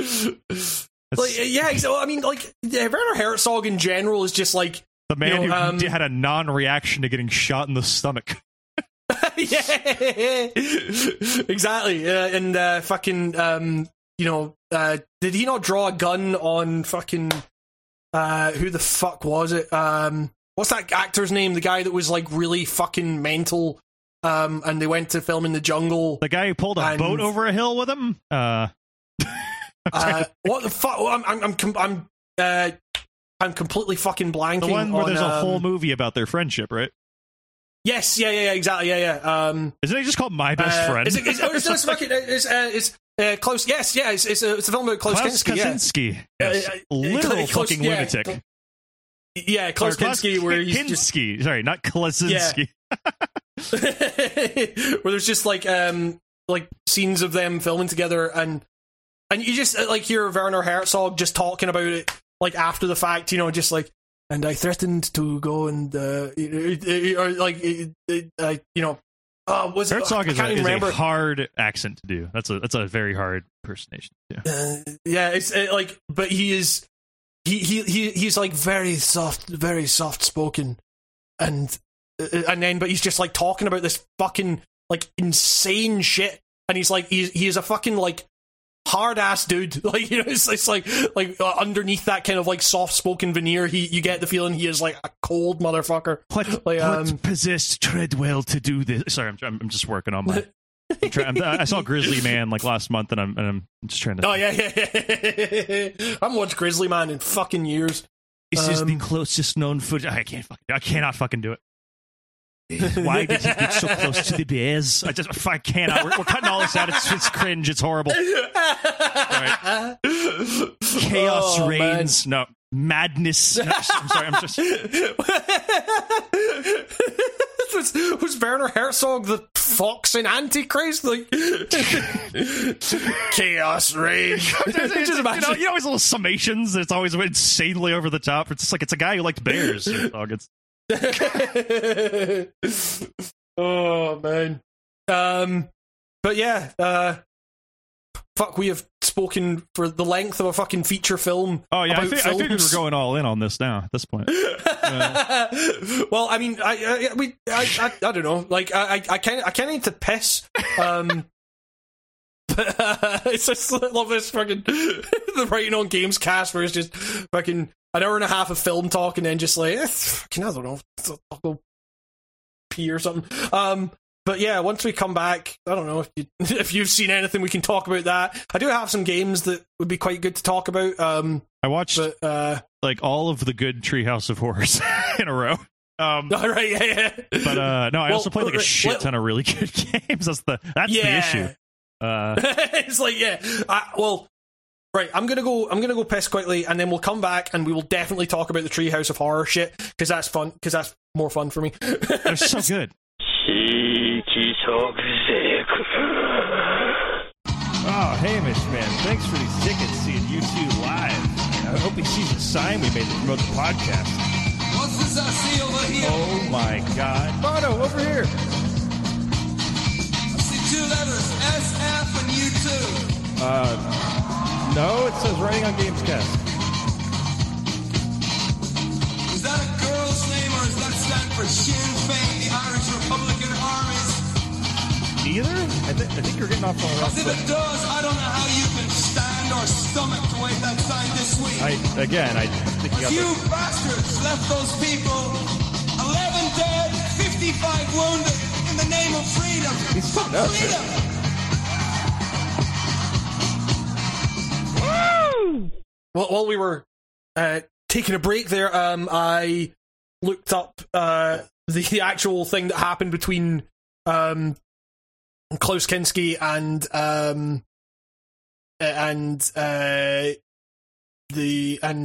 Werner Herzog, and they were filming Fitzcarraldo, and and like in the documentary, like My Best Friend, was it like Mein Liebster Fiend or whatever it's called?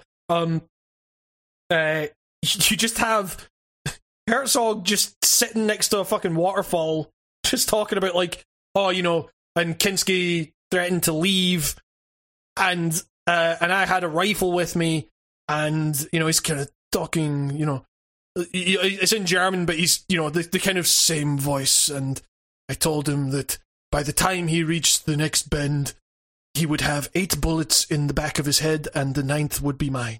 It would be in mine. And I'm like, fucking hell. It's like, like, just saying, like, I will blow your fucking brains out and then kill myself. Like, but just, like, being, like, in Herzog's voice is a fucking wild thing. But yeah, did we fucking talk about? Have we podcasted since Norm died? I don't know. Probably not. But yeah, that fucking sucks. Like that fucking that was a real fucking like sad fucking thing. I've been listening to just a lot of Norm content since. Yep. Not that I ever really stopped. I guess like honestly, like the fucking podcast clips and just so fucking funny. Since I moved to LA, one of my favorite things was just like because sometimes I have trouble sleeping and sometimes I fall asleep to like these like mega compilations of him on like Letterman or Conan or stuff. He's just fucking always knocking it out of the park. Yeah. That's like in my top 3 funny. comedians of all time. That is a fucking devastating blow to comedy. That is like, I love the, you know, we've talked about it a lot, but like the fucking the podcast clips and the running gag of like giving celebrities the jokes to read. Oh, yeah. It's like, it's just like, I don't know, like a foundation of like my sense of humor is like from watching like Weekly Update with like my dad as like a little kid and stuff. That's like, fuck, man. Yeah. I feel like a part of me died. I mean, yeah, for sure. It's like, and like, it's just the fucking, you know, I wouldn't call myself a fan of steampunk, but I will say it's the healthiest way to prepare punk.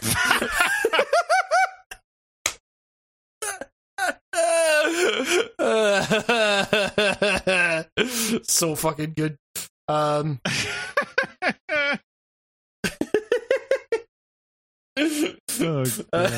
like it's talking about like some plane that crashed or whatever, and like you know, it's like the whole plane out of that kid.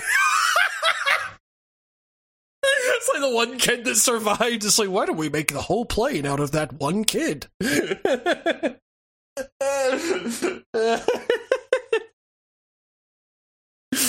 Organist Ray Manzarek died this week at the age of 74. The Curse of the Doors. That's one of my all-time favorites. It's a great joke.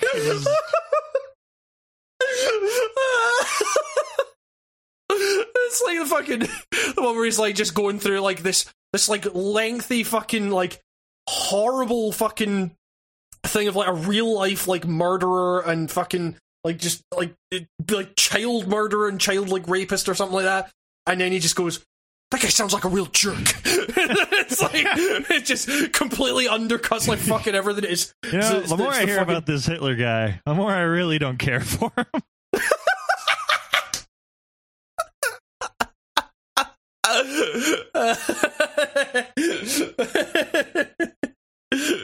Thomas Edison may have invented the light bulb, but I invented the light bulb up the ass.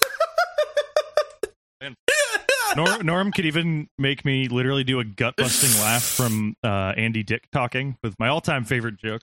The comedian Sinbad has filed for bankruptcy for the second time this year. Sounds like things have gone from Sinbad to Sinworse. It's just like, that's the only time you'll get me like fucking guffawing at anything Andy Dick has said because he's reading a Norm Macdonald joke. Exactly, yeah. The beauty of that terrible joke. Just perfect. It's like what was it? I used to think revenge was a dish best served cold. Then I realized it was getting back at someone. They're amazing. And nobody can deliver like he could.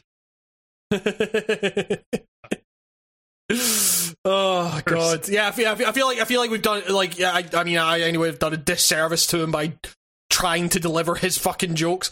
That's anybody. I mean, he's gone now. No, it doesn't even matter. He can never top you. Yeah, just what a fucking comedic legacy. But yeah, holy shit. I also watched Squid Game. You also watched what? Sorry, Squid Game. Oh, I watched like the first 2 episodes of that, and I was like, and I just kind of turned it off. It's fine. It's like I too have seen Battle Royale and been on the internet in the last 15 years. Okay. But I don't know if it's the go-to thing that everyone says is like, oh, it's like Battle Royale, and I'm like, I don't know if it's like exactly like that, but it does suffer from all the same problems that pretty much all Battle Royale like media narrative like media folk like suffer from, where it's like, or if you're like focusing on like one particular character as like the main character in that, especially in a serialized fucking TV show, it like you're like, well, this guy's gonna survive, or die right at the end. There's only two options for your main character in a thing like this. Yeah, exactly, and you're gonna have a bunch of other characters. Like, there are so many fucking characters in this show, and a lot of them do not get their fucking do not get the chance to like flesh out their potentially pretty interesting backstories, because they fucking die in the games. It's like, so it's a weird thing. And also, like, my girlfriend was watching it, and she was like, you know, she's away at the moment, and she's been like kind of reporting back to me with all this stuff, and it's like, oh my god, this happened, and this character, you know, it's like all this stuff, and then she just got to the final episode, and she was just like, that was fucking terrible. It's like the last episode of that show takes a fucking dive. So, I don't know if it's the show's cynical or I'm cynical, but when I watched that show, I was just like, this just feels like it was designed to be talked about on Twitter as you watch it. Like every episode was designed to be like, no, you gotta be able to be like, you gotta be able to take this scene and be like, that feel when, or something like that to it, or like it's like everything was made to be like a fucking meme bait or something.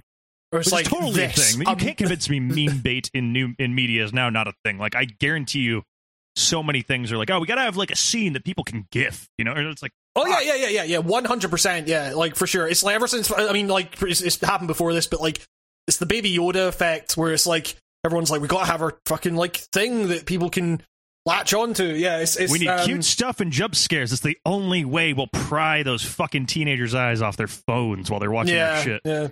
I guess who am I to dunk on something that's clearly printing money for these people? But yeah, sure. But it's also like, without spoiling anything, it sets up a season 2 that is almost certainly going to fucking suck.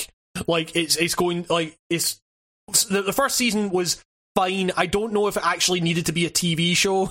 Like, that sounds weird, but it's like, you know, or at the very least, like, my girlfriend was kind of saying like she wanted it to be kind of like longer so you could get more of the backstory of like a lot of these different characters.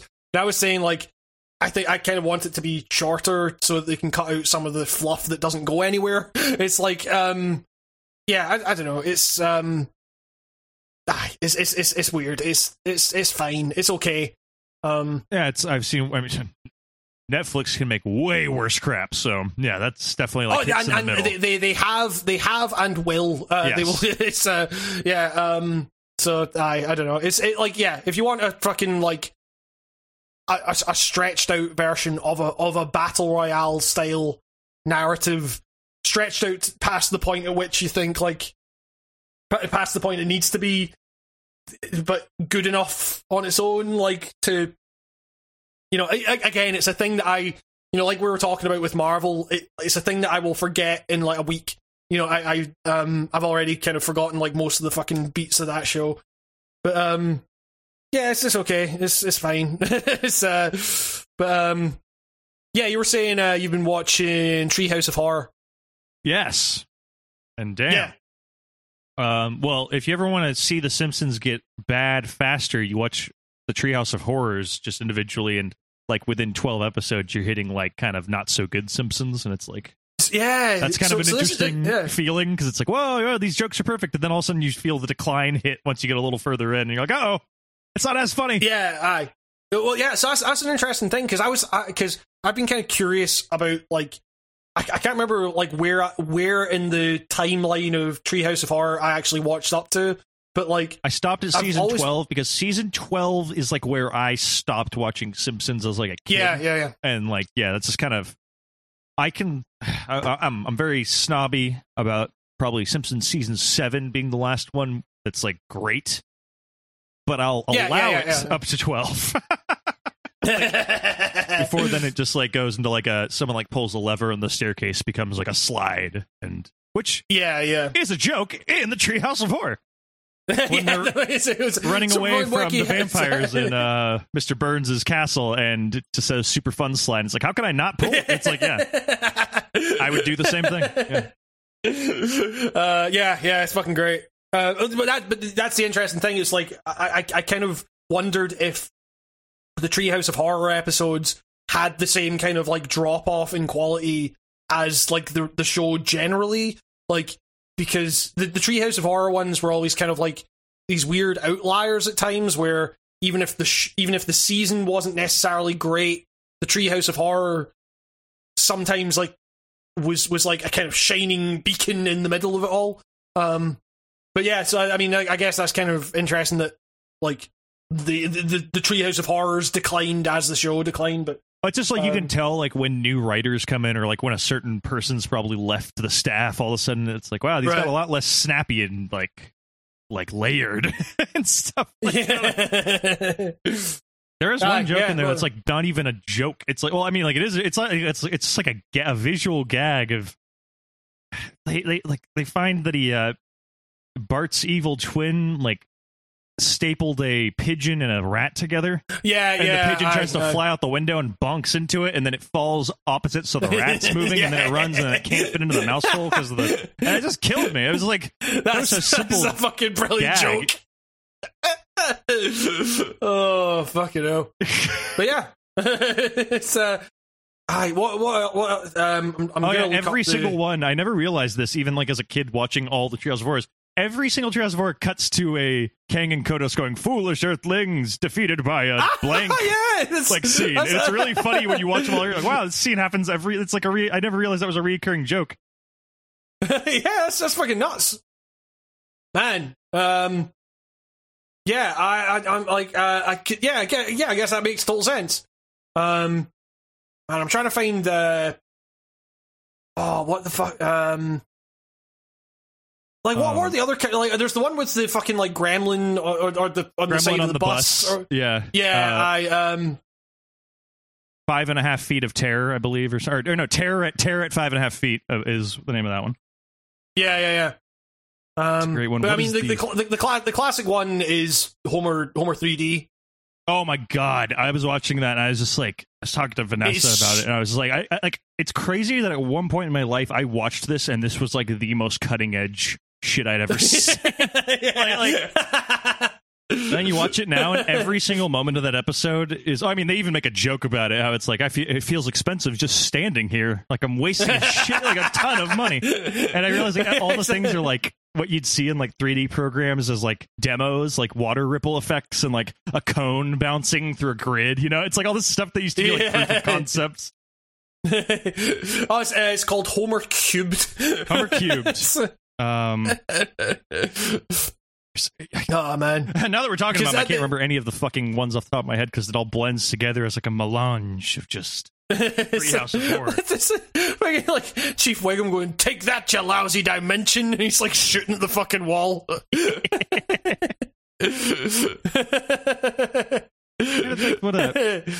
Oh, that's right. I always forget. Treehouse of Horror started in season 2, so there is no first season Treehouse of Horror, which is always interesting. Yes, yeah. It always throws me off when I'm thinking about it. To Serve Man, of course. Oh my God, just the one where the teachers, I believe they start eating all the students because their detention is overcrowded, and then a bit of stew gets splashed on Jimbo Jones, and they. And Principal Skinner accidentally tastes a bit of the stew that got some of Jimbo Jones that got on Jimbo, and they start cooking all the kids. That episode, that one in particular, used to like freak me the fuck out. It's like the thing about them is you realize some of the old Treehouse of Horror, they're kind of just like. If I was 6, I would have been traumatized by this. Like it's like when they're like when they're kind of walking backwards towards that fucking like massive blender. It's like Jesus. Milhouse just falls right in. Surely something will save the 2 Simpson children. That was always like mind blowing as a kid. Is like that was like the only time the Simpsons were allowed to get violent. It was like once a year on Halloween when like you just have like Flanders get killed or like it's so like wow. Yeah. Well, it's because it's the fucking like where they get like turned inside out. Okay, I was just about to bring that up. That triggered like this memory in me of like that actually scared me as a kid. That like freaked me out as a kid when all the Simpsons like peeled themselves and like the dancing part afterwards is funny, but I remember that scene of them going like and like peeling themselves. That fog that turns you inside out is getting in. And that was like scary to me, like as a little kid. And then just one sniff of that fog and you're inside out. It's worse than that flesh-eating virus you've read about. Oh my god, the shinning, another great one. Yep. That entire episode is hilarious because in every segment, Willie appears and then gets hit in the back with an axe by a different character. Oh god, Devil and Homer Simpson might be one of my personal just favorite episodes of The Simpsons of all time. Because, like, this chair be high, says I. That's my favorite line. Like, that's... Oh, God. Also in one of those is where you get Smarch from. Lousy Smarch Weather. A fucking it's the one where... It's the Friday the 13th. Can't remember which one that is. It's the one where... it's... Willie gets set on fire in the fucking basement because they another disturbing scene. Actually, like if you're a kid, that'd be probably freak you the fuck out.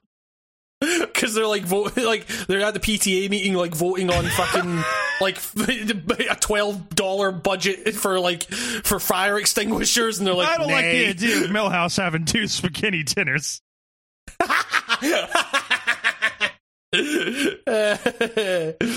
Oh god, it's fucking great. I feel like we say this every single episode of this podcast. Old Simpsons is like unmatched. It's like, this is a reoccurring thing. Like, man, watch Old Simpsons. That's all you need. But yeah, I'm trying to think of.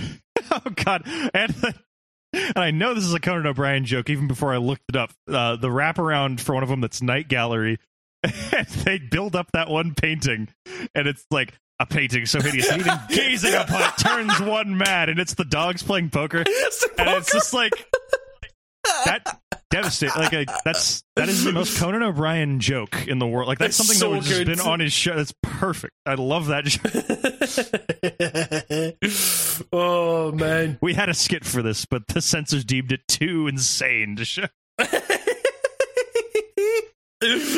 Oh god. So yeah, that's Simpsons great. Was good again. Moment. Yeah. We're 2 hours in. Yet a video game has been. Hey, you know what's a great episode of The Nostalgia Critic is when he plays Bart's Nightmare.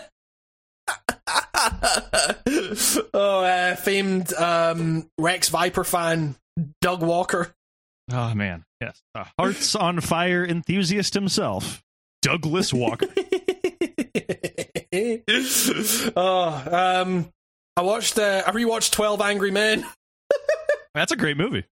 It's a classic for a reason. It's like weirdly progressive for its time as well. Like it's kind of really critiquing the justice system and how unfair it is that people have like kind of prejudice for certain people. Yeah, like guys trying to just go to a ball game. Come on now.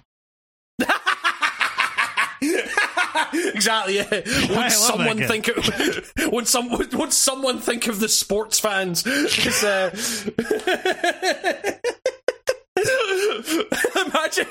imagining like someone coming out of the theater seeing fucking 12 Angry Men and being like, man, that was a poignant send up of people who don't like sports. They don't know what it's like for us missing those games.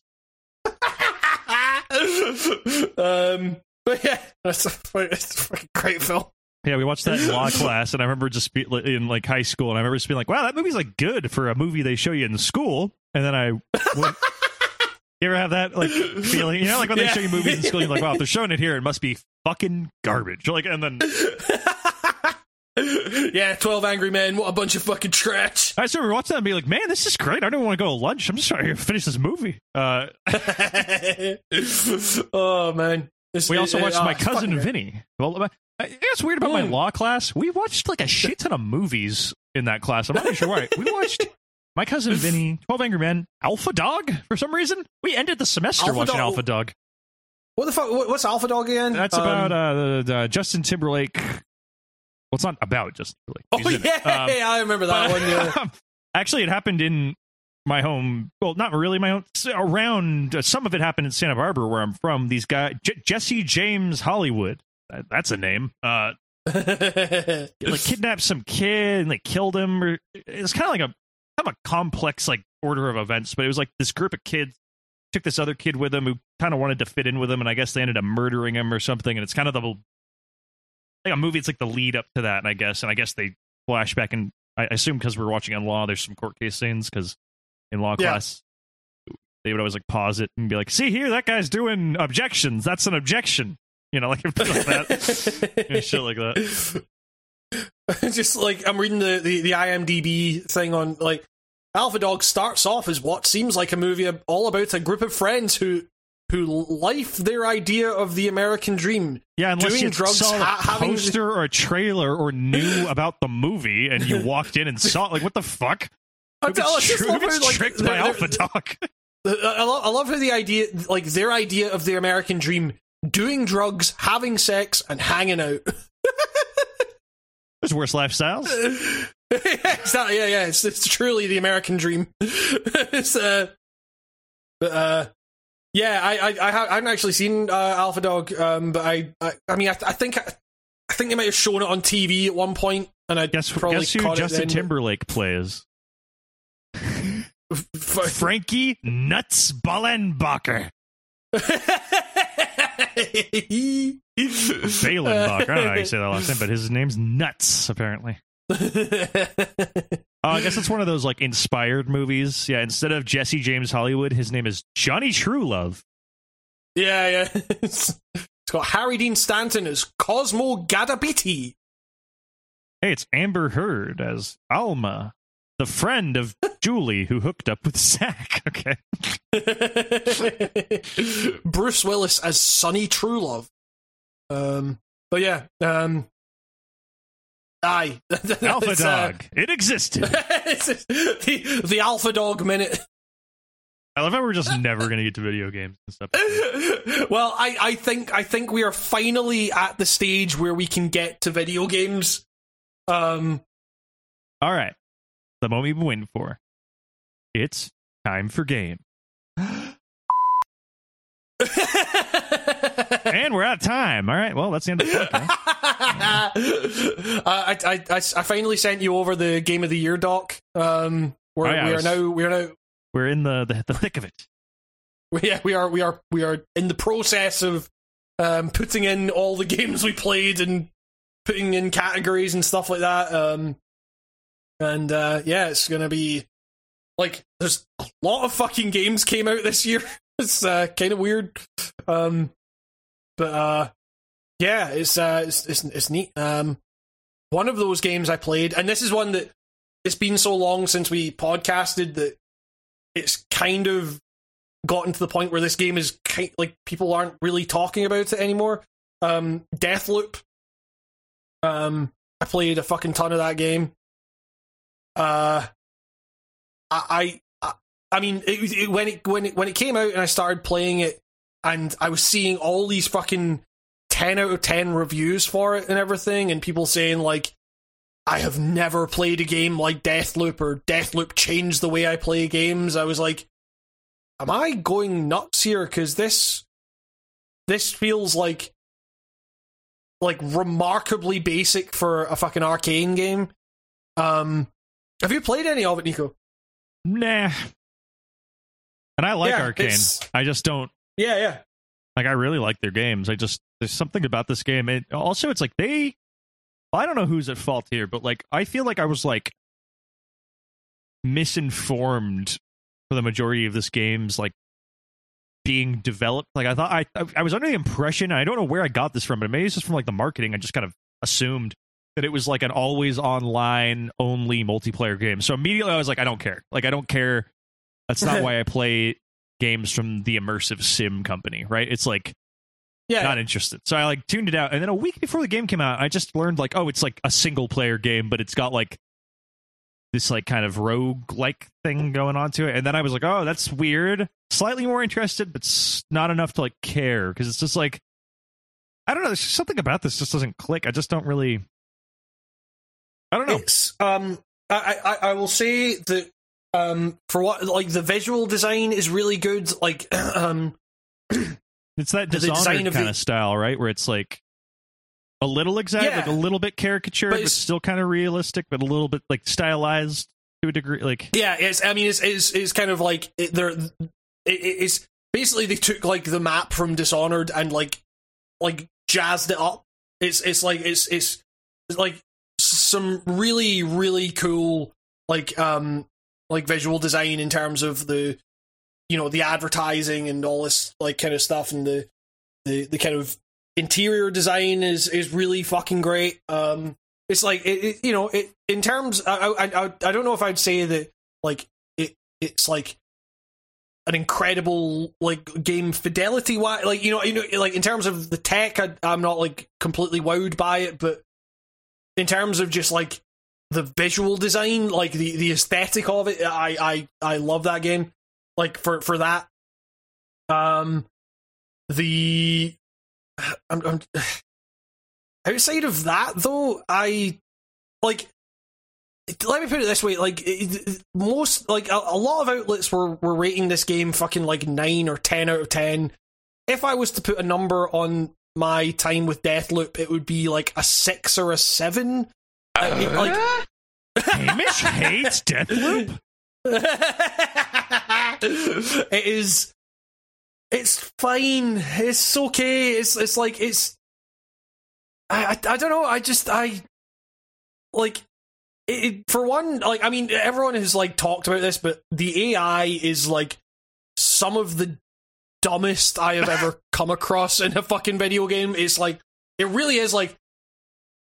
I've also seen people saying that if the AI was like tougher, then it would make the game like much more irritating and stuff like that. But it's like that seems more like a problem with the fundamental design of the game. If it's too easy, but if you made it harder, then it would be like annoying. Like it's I mean, like so this is I guess I can sum it up by talking about the multiplayer. It is like, everyone was talking about how like the multiplayer is so incredible and stuff.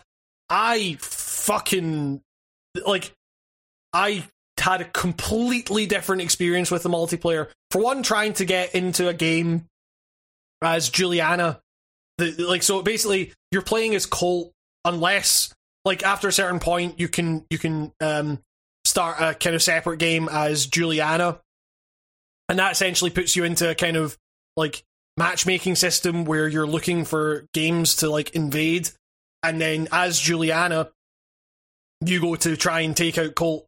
And like I never want, like, so the whole thing being that this is kind of like, it turns it into a game of kind of cat and mouse, where like Juliana is trying to weed out Colt and Colt is trying to kill Juliana so he can like hack the thing that lets him get back into the tunnels and like get out of there. So like essentially you have an immersive sim multiplayer thing, which should be really cool, like where you can like set traps for each other and stuff and like try to kind of like weed each other out and all that. But every single fucking time, if I managed to get into a game as Juliana, it was like, right, well, Colt can die 3 times before I actually win this thing. So like it kind of like, I don't know, it all like when it like it's been that long ago that I kind of can't really like.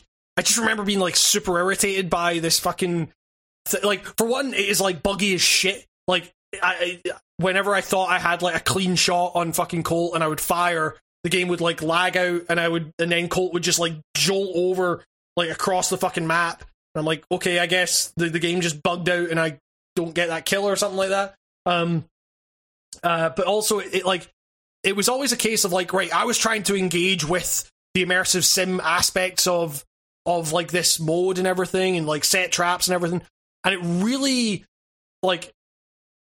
really depends on both players being fully in on this thing, because every single time it just amounted to like, right, I've spotted Colt across the map and he's spotted me, so I guess I'm just like, and he's not moving, so he's not coming over to all these traps that I've made and stuff, and he's like sniping at me, so I guess I get my sniper rifle out, and it just turns into a fucking sniper match, and we just take pot shots at each other until one of us goes down.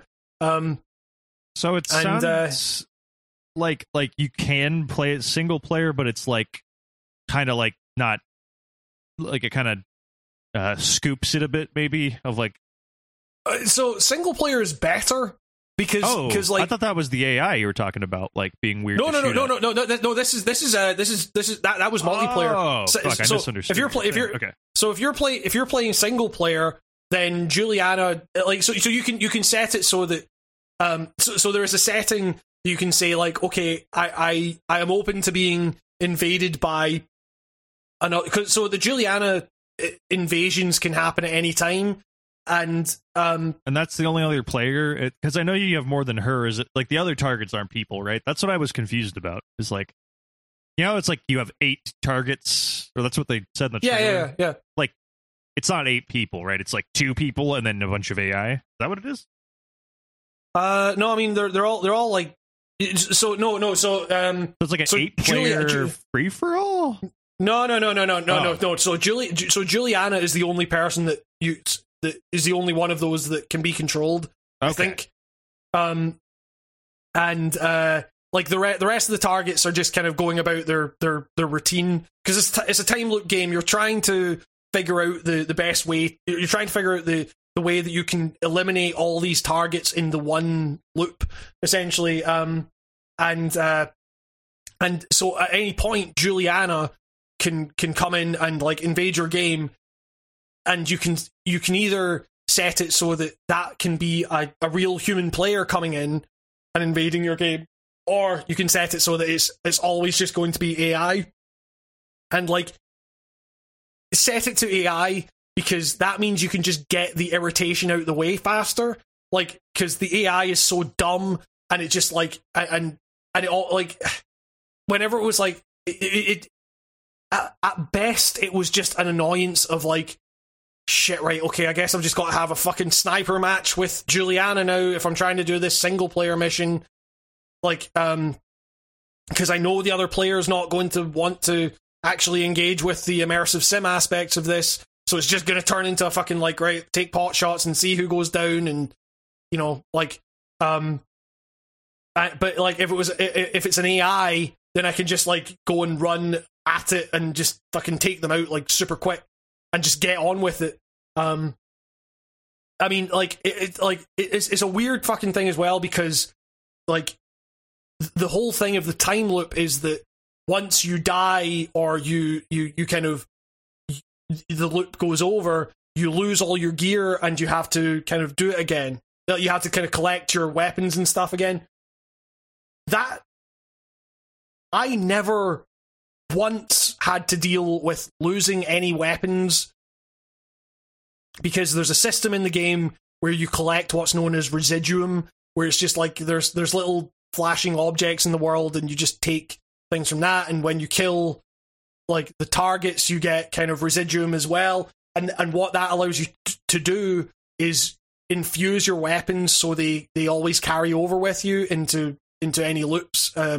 So the first time I came across residuum, I had enough to like infuse all the weapons I had on me, and they're all like pretty good weapons, and I wasn't really coming across any that were like so much better than the ones I had. And so the entire system of like losing your weapons and like having to kind of regain your arsenal bit by bit was just completely out the fucking window. Like, I never once had to deal with it. It's a really weird thing of like, was this not like thought about, like in terms of like the challenge of this thing the challenge of this feature being completely just wiped out. Like it's nuts. It's really like I don't get why this was a thing in the game. Like there's also like there's a system that they introduce of like, hey, your gun can jam at any point and you have to like tap R to unjam your gun so you can keep firing it. But as soon as you get a weapon of any rarity above like the base level common shit, like you don't have to deal with that anymore. Like like those guns don't jam, and like you can just infuse them and just keep those weapons. Like it's so there's no reason to engage with any of this shit. Like it's so weird. Like the detective aspect of it is kind of cool, where you're trying to like figure out where each target is going to be at each point of the day. But like, and so at first I was like, I played without kind of like waypoints and everything, and I was like just exploring the world and trying to like figure out through notes and stuff. But then it's like, you know, I just kind of figured that it was like there is a kind of like certain way the game wants you to do things, and so I quit. So I put on the waypoint after a certain period, and the detective shit goes out the fucking window because it just tells you exactly where to go at each fucking like point to solve each of the kind of quests for each target. And so it's like it's and you can only equip like 2 powers at once, like per you know, like it's not like Dishonored where you have the kind of wheel of powers that you can like select from. You can only have 2 selected at a time, and of course you're going to want the one that like transports you up to different ledges and stuff. So like, I don't know, I found it to be, I was basically playing it like a really basic first person shooter where I could occasionally hack turrets. That sounds just, yeah, that just doesn't sound. It was like it was rough. It was rough in a way that I wasn't like mad, like I wasn't like fully on board with the hype train. Like there were people that I knew that were like, Deathloop is going to be my game of the fucking year, and I was like, you know, it seems okay. Like I was kind of expecting like a kind of first person Hitman type thing, but you know, this seems all right.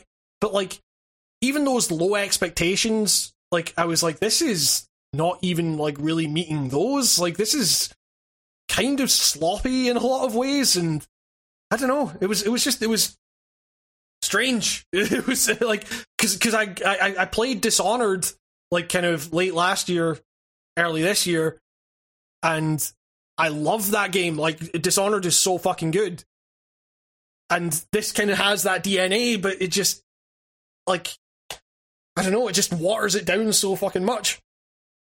So yeah, I don't know. It was an odd one. Sounds like Deathloop took a death poop. Yeah, exactly. Yeah. Some things ain't bored. No, not the right one. Wake up already. Not the right one. There we go. Third time's a charm. Now it's time to pop this video game in and play the game. Holy crap, Lois.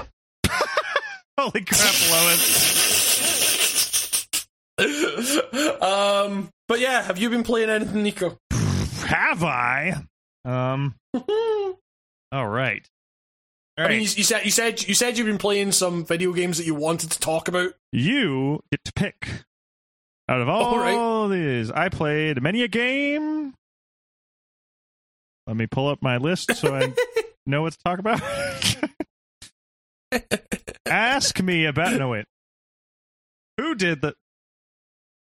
Have you ever heard? No. What the fuck is happening?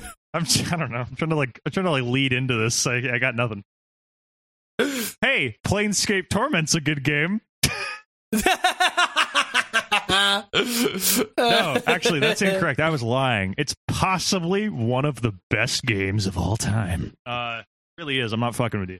Holy shit. Yeah. I was sleeping on this one.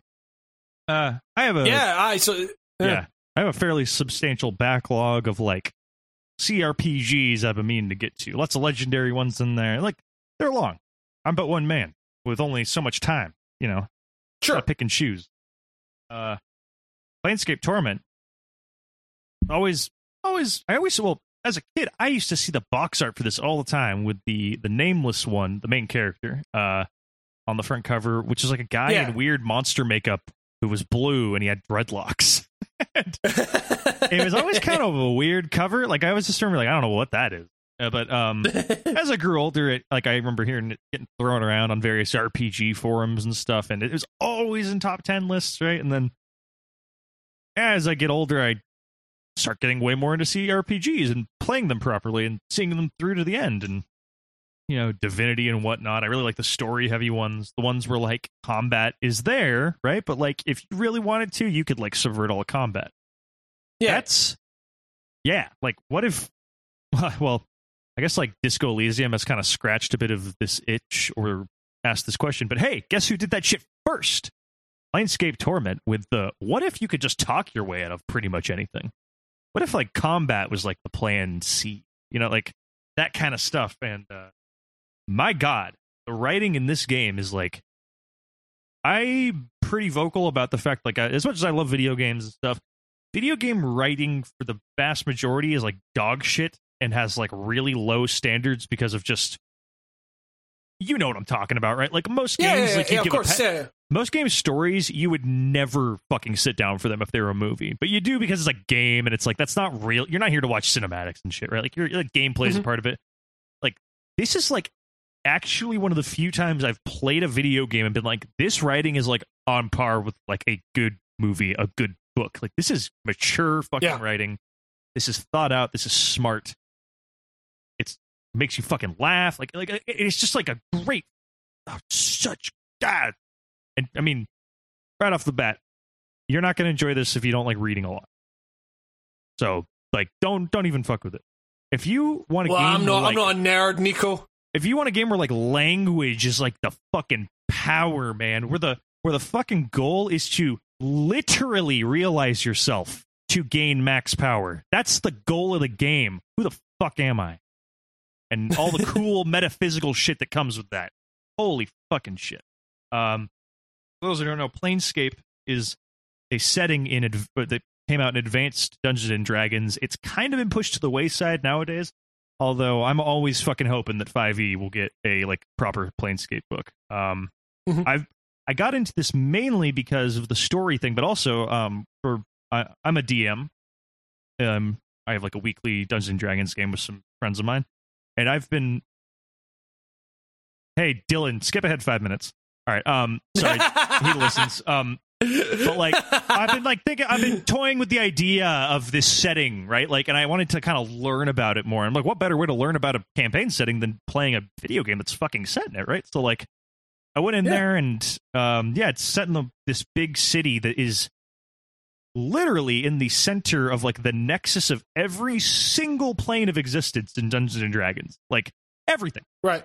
Plane of fire, plane of water, Greyhawk, Dragon. These are all different areas, right? Like all different. A lot of them are just flavors of medieval fantasy. Some of them are like post-apocalyptic. Any possible reality, basically. It all convenes in this big floating donut city in the center of like the center of reality, like planes, like in between planes, you know. And it's like a big old city that's called the Cage, and you're in there, and it's because you can get in and out, but you're not in charge of that. So sometimes if you get into the city called Sigil, spelled sigil, but you pronounce it Sigil, that's in the game. Right. And it's like this big cage where like you can accidentally come in there. Like anybody can come to Sigil in anywhere. Like it just so happened you had to be doing the right things to accidentally open up a portal that would like fling you in there. So sometimes you'll bump into characters who are like, I was walking through the forest and I was like humming a tune that I like. And I walked through two like kind of bent trees, and all of a sudden I was here, and I've been here for like 50 years, and I can't get out. It's like, stuff like that. Very neat. But like anything can open a portal, right? It's like it's just all crazy. Like you could lick a boot while singing the national anthem, and that could be the way you get in. Or like you could fart as soon as some guy hits an eighth note on a guitar or something like that. Like any crazy shit like that. That's how you can get to Sigil. Like I'm not kidding. Like any as wild as your imagination wants to get, that's how you can enter and exit the city. And once you're in, it's called the City of Doors, and it's full of all these doorways to like pocket dimensions. The curse of the doors. The curse of the doors. Well, speaking of dying, that's one thing your main character cannot fucking do. He cannot die. He is living in fucking hell, basically. Keeps dying. Every time he dies, he comes back like a new dude. Like, he can't remember himself. And this entire game is you running through this, like, trans-dimensional fucking warped chaos city full of all these riffraff and all sorts of crazy perils, both physical and metaphysical and all this, and you're dealing with shit like you fucking started 50 years ago, and you're coming back with like complete amnesia, like dealing with the repercussions, meeting people who know you and you don't know them and stuff. And it's like there is no villain in Planescape. The villain is like your past selves being shitty, and you having to like answer for that shit. It's such a I'm not doing this justice talking about it, because it's like there's so much to unpack and talk about with this game. It's like gotta kind of play it for yourself, and it suffers from a very slow fucking intro. Like an intro that bounced me off this game twice before when I would try it. You have to get through that. You will play one of the most rewarding fucking stories you've ever played in a video game. It is a CRPG. It does follow some AD&D rules. A little weird, but if you can figure it out, THAC0, don't worry about it. Armor class, lower is better in AD&D. That's all you need to know. That's all you need to know. Like once you get to a certain point, the fights aren't going to be a problem because you can charisma your way out of them. But like the stuff this game does with like dialogue trees and stuff, like it has never been like replicated. There is like a fake name you can give people throughout the entirety of the game, and if you lie enough, you will will this fake name into a real person who will then ask you why you've been pretending to be them.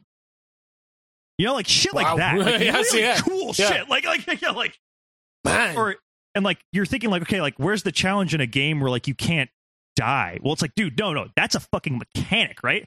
Guy tricks you into like locking you into a room that has no fucking doors, and he's like, you'll literally be here until you die.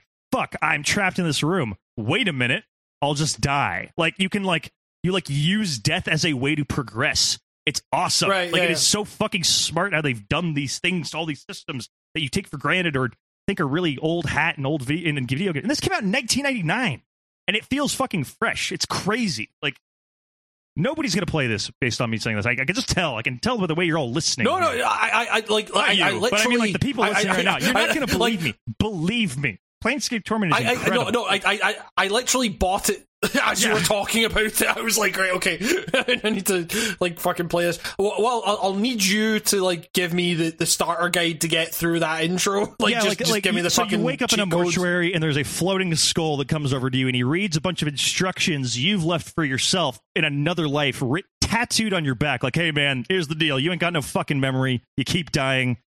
And all this stuff, and like you just get up and go from there, and you run out. And everyone you talk to, you've kind of had like an impact in their lives, and it is so cool. Like I'm honestly, like, to explain all the little moments is to like ruin the beauty of this game, because like there are parts of this game I never touched because it's so vast and there's so many angles and party combinations you can get with. Like there is a character who is just a guy who is constantly on fire. He's like, well, I'm not going to spoil it, but like, just like one of your party members is just a guy who is like this gibbering madman who's just on fire, and all he cares about is burning shit, right? Just like every single time, like he gets like off topic while you're talking to him, and to like keep him in line, he'll like go aggro on you unless you like fucking like tell him what he wants to hear. So you go like, hey man, like you ever just think about like lapping flames and stuff, and you like talk to him about fire enough, and it like calms him down just enough so he doesn't like act up again. It's like it's all these little quirks, all these characters, they're all so flushed out and awesome. Yeah. Man, very it's like a staggeringly amazing game. Like this game went from me being like, I've heard of this, I've heard it's good, to it being like in my top 5 games of all time within like a month. It's just it's genius. Like it is so cool. The amount of times I just fucking was like, oh my god, that is so cool. Like that I did something, like I had an idea and the game recognized it and like acted on it. Yeah. Nice, man. Yeah, like I'm fully fucking in on this fucking thing. Yeah, because go as a mage as soon as you can. That'll because there will be every once in a while you got to go through like a little corridor with some enemies, but usually you can run through it. But if you want like everything to just be super easy in that regard, go mage, and you'll be good. And just enjoy this incredible. It's almost a fucking great book. Like it's almost the world's best interactive book. It is. It's kind of its own weird beast. It's crazy. It's like I mean, like the thing with like old school CRPGs for me is like. I'm always like lured in by that thing of like you can talk your way out of the battles and stuff, and then it's like it never quite ends up that way. You know what I mean? Yeah, it's like it ain't Baldur's Gate. Yeah. Like Baldur's Gate is like there's a lot of cool dialogue stuff in Baldur's Gate, but the meat of that is doing AD&D combat. And as someone who is a huge fan of AD&D, I agree that it is one of the most complex for no fucking good reason systems. So playing combat in that is like not fun. It's like doing taxes, you know. It's like, but this is also the enhanced edition. So if you really want to, fucking play story mode, man. Like who cares, right? Like, yeah. That's the thing. All these enhanced editions, it got the old Baldur's Gate treatment where they just kind of updated some textures, and yeah, they have story mode, so you can literally just not have to worry about like enemy encounters should they arise. Like, should you? Oh man, yeah. Pull a straight up bonehead move and like put all your points into strength or something in this game where you talk. Yeah, exactly. Yeah. Man, I might actually just do that then. Yeah. Like, that's the thing, and like like there's just so much. Yeah, and don't be dissuaded, but like because it is a very foreign setting even for D&D. Like Planescape is fucking wild. It's like you'll be walking down the street and you'll bump into like a gang of demons next to like some like goofy like comical pirate guy like next to like a succubus woman will be like selling t-shirt, you know, like it is just like anybody from anywhere could be walking down the street in this crazy city. Yeah, but it's kind of mixed like death, like there's all these like weird factions, and the person who runs Sigil is one of my favorite like entities in all of D&D now, the Lady of Pain. It's like this giant silent woman with a mask on her face. She's the logo of the game. You'll see it on Steam or anywhere. Like, she's the face you see on the Planescape logo, and she's this giant, floating, terrifying woman with, like, a big blade surrounding her head.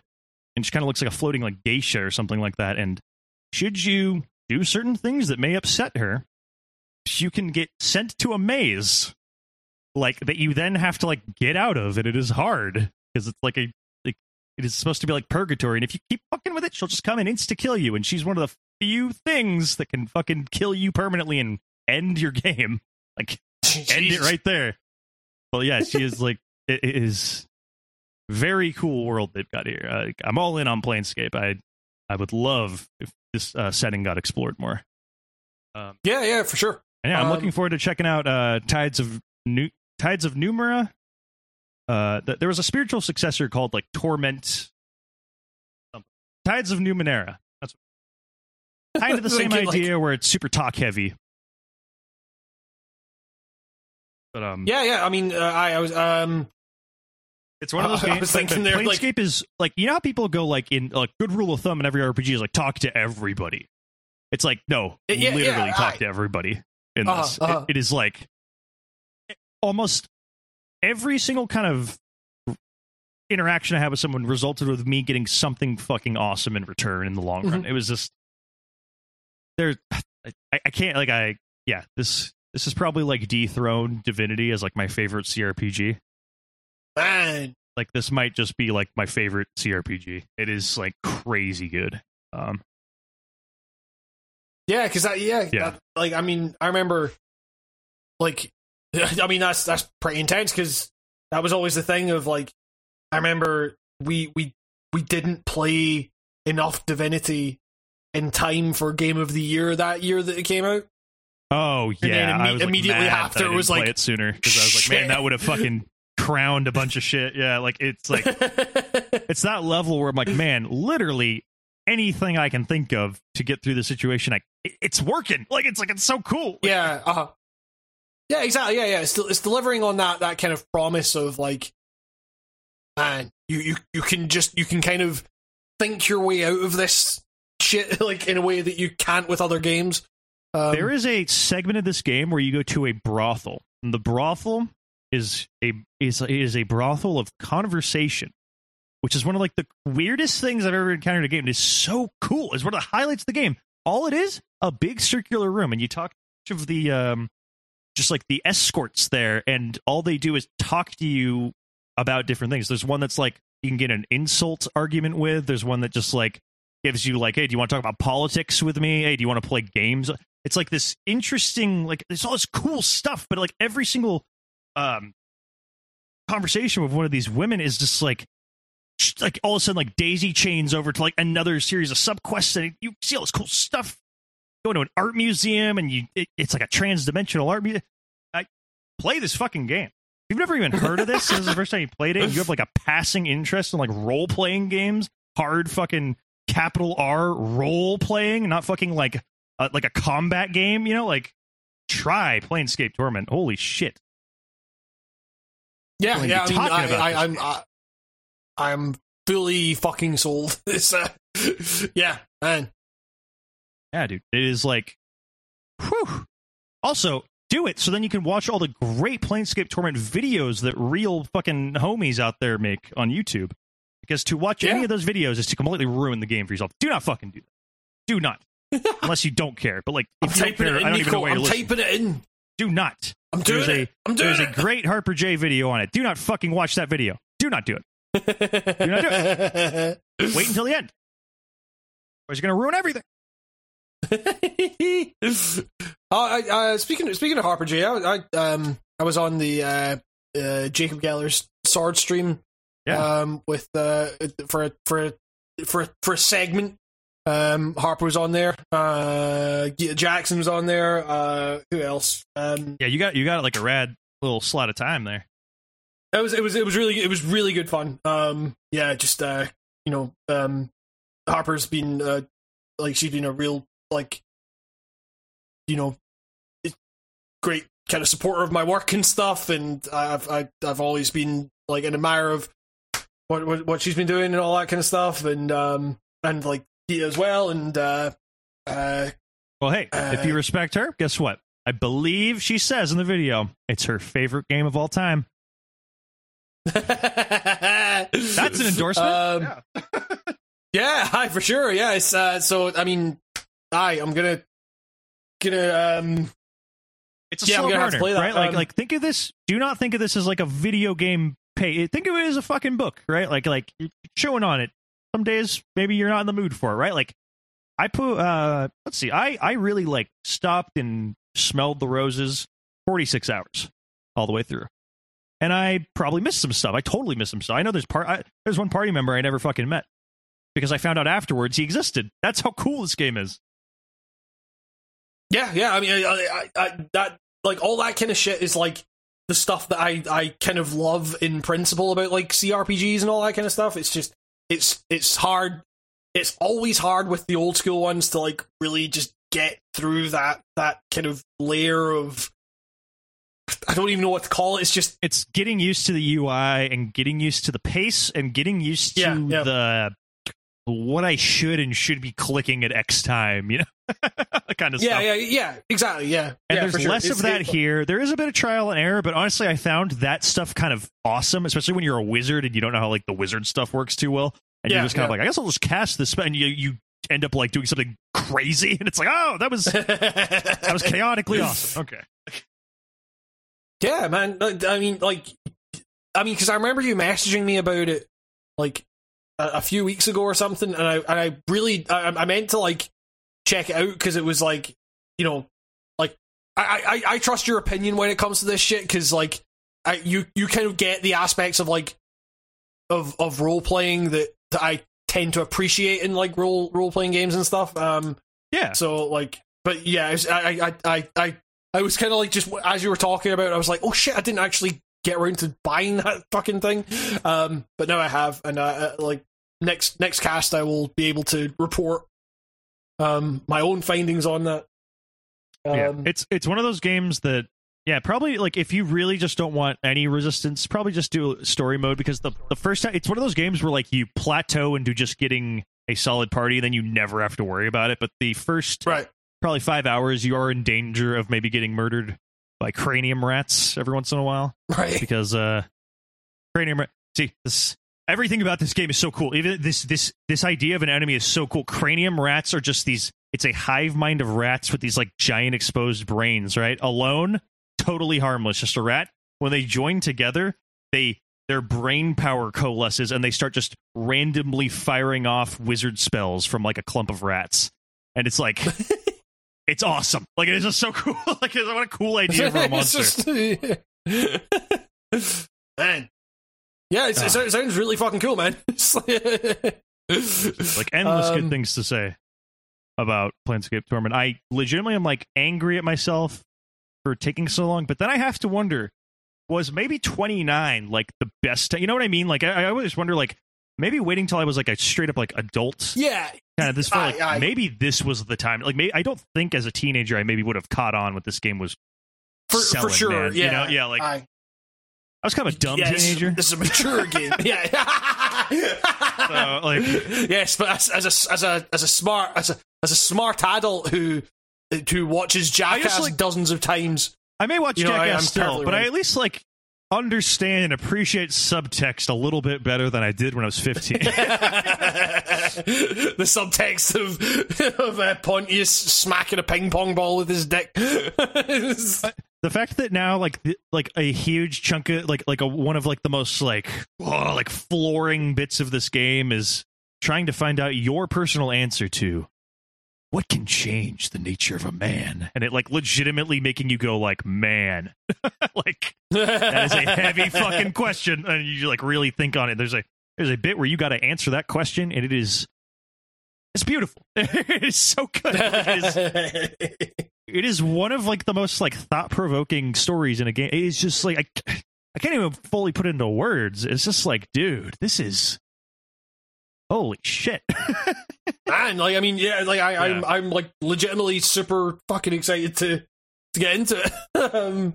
But yeah, I mean, you know, I had a similar experience with another game that I played last night. You know, I kind of had a lot of time to meditate on the nature of my own existence and all that, and like, what do I actually mean? As I was cruising along the American tundra, dismantling my car as I went along. That's to say, last night I streamed the fucking Long Drive. A game I can't help but just hate. Even though I find it funny, I fucking hate that game. Like, it's like, because I could not get out of the fucking garage. which it turns out is like a super fucking simple thing. It's like so similarly, I think we both bought it at the same time, and I played it for a bit, and I was like, man, this is like, so there's a similar game called My Summer Car, which I intend to stream at some point, where it's like, it's all about kind of like managing each aspect of your car, or that's what it looked like initially. But as it turns out, you can kind of just get in the car and start driving, and then a lot of it's just maintaining your and like it's all like, it's crazy controls. Like, you can pick up fucking anything in the world, and like, but picking it up like doesn't mean you've equipped it. It just means you've picked it up, so you need to press tab to equip it. And it's like, and it's so fucking daft. Like, you can pick up anything like liquid and drink it, regardless of how poisonous it might be. So, you know, you can just pick up like last night I fucking ended up running out of petrol, and I came across this fucking like tanker in this post-apocalyptic thing that just happened to be filled with fucking oil barrels, and the first thing I did was pick up this fucking barrel of oil and just fucking down the fucking thing. I was like, this is and I was playing on peaceful mode, so it didn't actually kill me, but I imagine that would have probably. But then I got back in my car after like refueling it. And then I was like, just, it's like a very daft game. You can like lean out of your car as you're driving at full fucking speed, like 70 miles an hour. And just like, I was just like dismantling the fucking car. I was just like, okay, I can take off the fucking door, throw that away, take out the radio, throw that away, the fucking speedometer, and then there was like a bit where I'd opened the engine, and I just flung out the engine, and then immediately realised, oh shit, I need that. Caught it in midair, threw it back in the car, and then just like, oh well, I guess that's good that I kind of got the engine back. And then I was like fucking around with the oil tank or something, and then I crashed into a rock that just appeared out of fucking nowhere, and like my vision went a bit hazy because I guess there was like blood all over the fucking car, and there's all these like weird evil rabbits like screeching in the fucking distance, and I was smoking a cigarette that had gone down to just the filter, and I was just like smoking that. Very fucking weird game. It's like I don't know. But yeah, it's not good, but has potential. Man.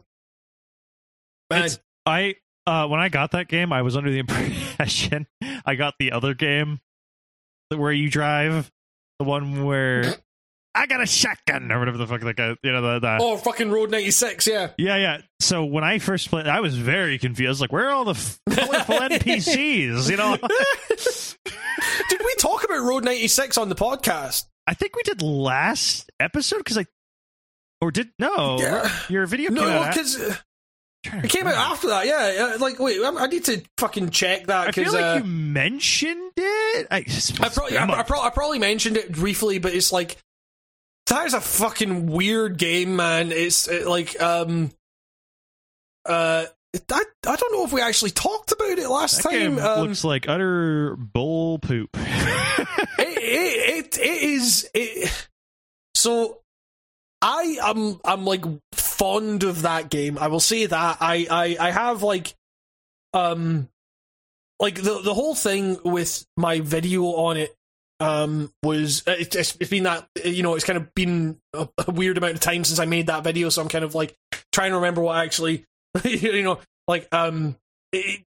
thing was that I was like, I made a video talking about how like 12 Minutes presents itself as this prestige fucking product that's voiced with like movie actors and stuff, but like kind of still butts up against the kind of inherent absurdity of video games, which is like, okay, you can have fucking Willem Dafoe voicing like this character and giving like a really, emotional performance, but you're still going to deal with your character fucking walking into a wall and like repeating like, babe, sir, and all that kind of shit. Like, so it's like a really fucking dumb thing. Like, it's just the nature of video games. Red Dead Redemption all over again. yeah, exactly. Yeah.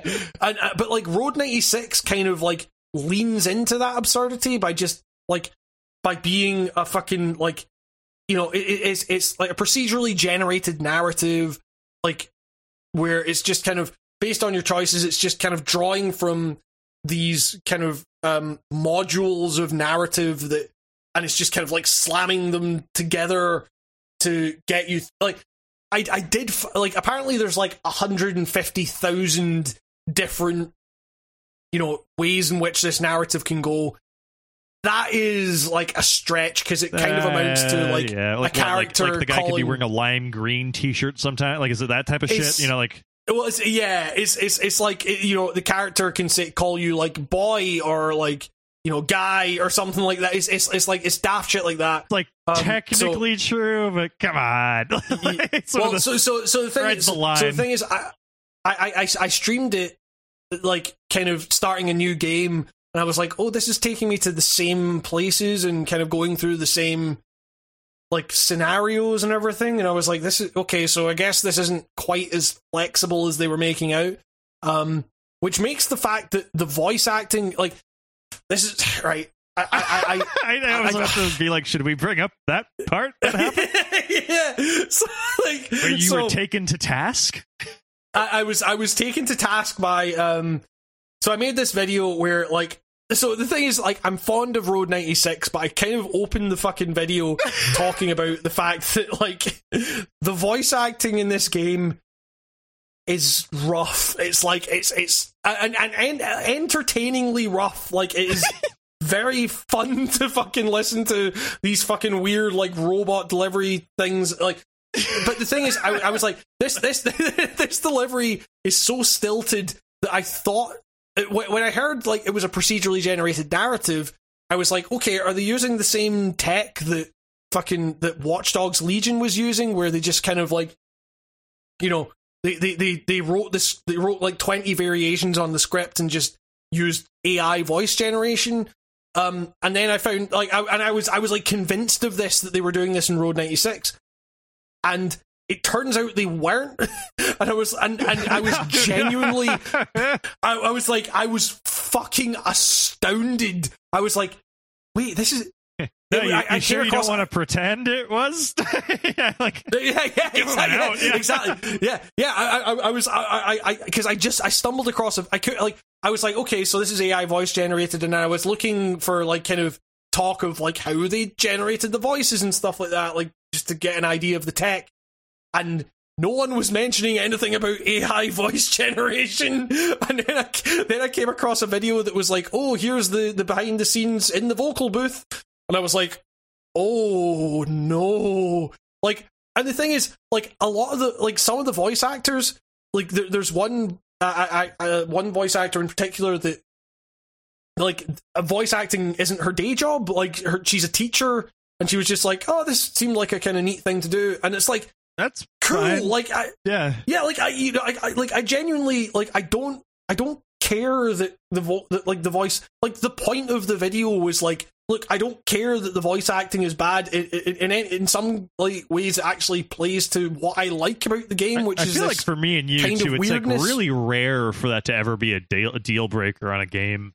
Is like a voice acting. Like every once in a while, sure, it's like super like annoying, or like I can't think of anything else. I know in the past I've like complained about that, but it's never been like that's never been the root cause of fuck this game for like anything. I feel like with us, and the problem is that if you're the voice actor, then like someone taking an appreciation of like the entire vibe of the game isn't like, that doesn't take away the sting of like, well, the like your bit was fucking like rough. And one of the first comments I got on that fucking video was, I played a voice clip being like, what the fuck is this? Where it's like one of the robbers comes into a fucking fast food joint and is like, what is it? Wrong answer. I'm holding a shotgun. and it's meant to be like, you know, like kind of, you know, like he's like saying like, kind of, where's the money? Like, you know, like wrong answer, friend. I'm holding a fucking shotgun.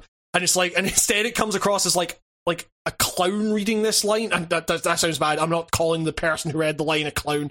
But the person who read the line commented on the video and was like, hey, I don't think my vocal performance was that bad. I was like, as you should, guy who did the vocal performance. I was kind of like, I didn't respond to it because I was like, and then right after that, you favorited my comment going, wrong answer, Hambo, I'm holding a shotgun. and then he responded to that comment as well. And I was like, it's an awkward thing. Like, I hate I hate Wait, is that who wrote the other comment under? Oh my god, I didn't know that was him too. I thought he was someone making fun of it with me because it sounded like no, that was the voice actor. I'm not shitting you. Before I even wrote that comment, just as soon as I started the video and I got to that point, I replayed that line. Like, I just kept rewinding. I was like, "That's not a real. That can't be real." Like, it was. I didn't like it. I thought it was bad. What do you, sir? Like, I don't know what you want. Like, the thing is though, like, I loved it. I was like, this is so fucking weird. And like, oh no, like, yeah, I loved it in the way he probably wouldn't like to be loved, but yes, exactly. Yeah. It's like, it's again, it's hard to be like, look, I love the thing because your contribution to it would be considered bad, like, by most other people. This is why I would never want to meet most actors, because I have a lot of varying sliding scale reasons why I like certain actors. You shouldn't tell every actor why you like it. I mean, it's just that thing of like, I hate like shitting on things like like, games are obviously a fuck ton of work, and the idea of I didn't even like shitting on 12 minutes in that fucking video. And again, that was one where the guy who made 12 minutes fucking commented on my fucking video, and I was just like, he just went, like, no, you. I mean, like, to be fair, like, I did make assumptions about the budget of 12 minutes, and according to this guy, like, you know, the budget of 12 minutes was not as high as, like, I had kind of anticipated, so that's a problem with my video and all that stuff. Like, bastard. You know, I feel like Willem Dafoe works for free. Well, you know, like, I fully, like, own that. Like, I don't have the fucking data. I just kind of assumed that because it was like Hollywood actors, it doesn't change the argument of, like, the idea of the prestige of this whole thing of, like, getting Hollywood actors in and trying to create a fucking serious game that's put out by fucking Annapurna Interactive, as opposed to, like, this fucking daft, like, road trip simulator where it's like, wrong answer, friendo, I'm holding a shotgun. You know, like, the two still, they're on, like, the bottleneck of that is the medium of video games and how well each game responds to the absurdity of that. Like, the idea of, like, the budget being, like, out of whack, like, doesn't necessarily change my core argument with all of that stuff. But, like, you know, I didn't like shitting on fucking 12 minutes, which is a game that, if you're gonna shit on any game, 12 minutes is probably the one that you're gonna fucking shit on, because it's not good. But you know, I like to think that I'm kind of going into all this stuff, like, you know, acknowledging, or, like, you know, kind of, there's a tacit acknowledgement, like, take this as, like, me just saying, look, obviously I fucking get it. There's video games are a fucking ton of work. You know, I don't fully understand the fucking process. I'm just coming at this trying to, like, engage with the kind of engage with the work as presented and stuff like that. But, like, yeah, you know, I've got to be honest, and, like, yeah, I don't know. It was it was a weird fucking, it was a weird, like, experience putting out that video, and, like being kind of confronted with two different aspects of, like, the humanity of these different games and stuff like that. Or the human aspect, rather. Well, like, the thing I'll say to that, at least in not your defense, because I don't really view this as, like, a war or anything, but I will say, like, you're not Doug Walker. You're not Irate Gamer. You don't just go, like, what a shitload of shit, you know, and then, like, leave. Like you talk. You say your thoughts on stuff. If anyone has a problem with you saying a thought on a thing they've made, like, understandable, but you're not, like, you're not losing. You're not. Well, I mean, I can't say maybe you're affecting sales, because I probably wouldn't have checked out 12 minutes. Like you probably influenced me, but you know what I mean. Like, you're not the end all for these. I don't know. It just there's a degree where it's like you're allowed to just say what you thought, right? So it's like exactly. To kind of assume that I had, like, any influence over that kind of thing. You do have influence, but it's not as vast as anyone would say it's not on vast that enough level. to, I guess if anyone said that, they'd be a fucking, like, it's just like get real. I don't know. There's people. Yeah. But at the same time, it's like, you know, I also understand, like, oh, I get it totally.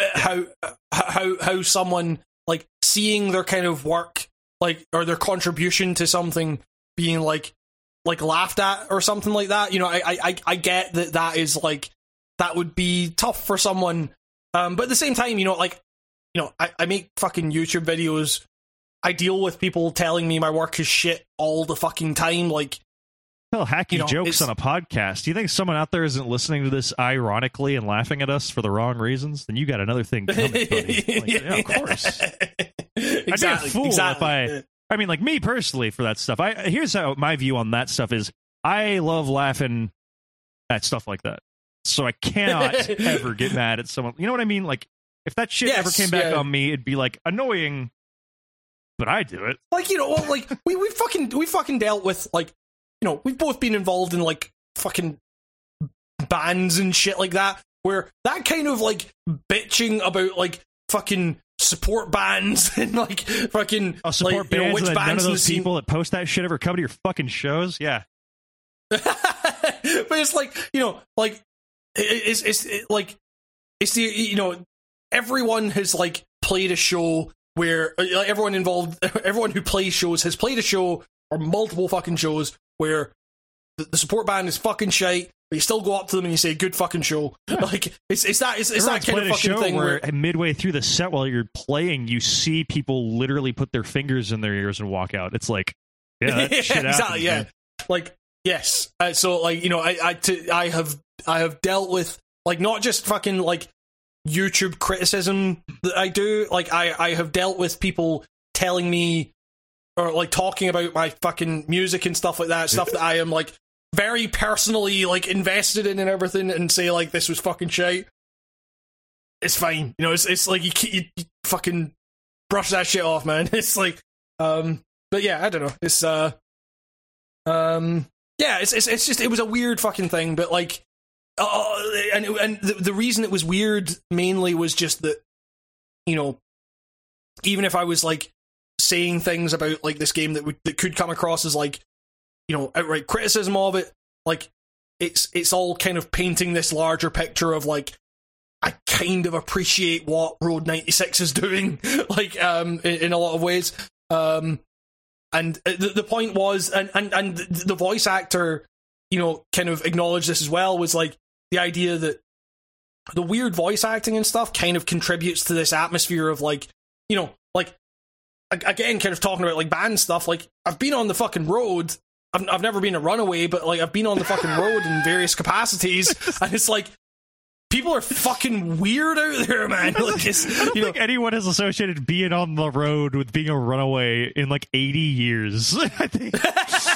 Yeah, kind of fucking like. Just to clarify, I'm not some sort of transient man. I'm in a band. It's like, I think everyone knew what you were getting at there. but like people have. I know fucking like runaways and shit like that. It's like like people who in their youth fucking went away for like vast stretches of time. I went on a train and I never got off.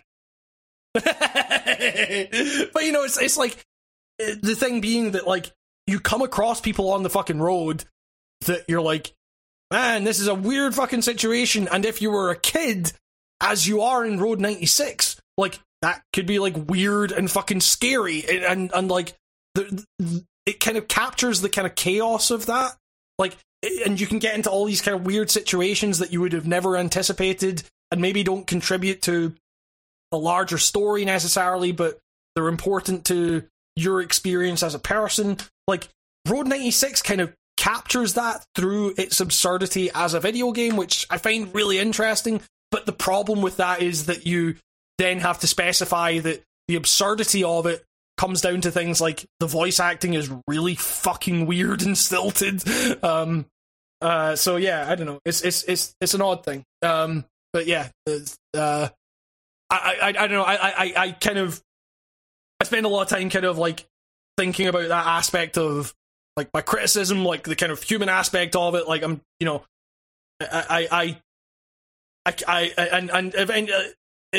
as we've discussed, it always comes down to that idea of like I've got to be honest with my criticism or whatever, but like it's always with an awareness of like the humanity behind the stuff I'm criticizing and all that. There are way worse YouTube channels talking about 12 minutes and Road 96 saying probably terrible things. You know what I mean? Oh man, like your video.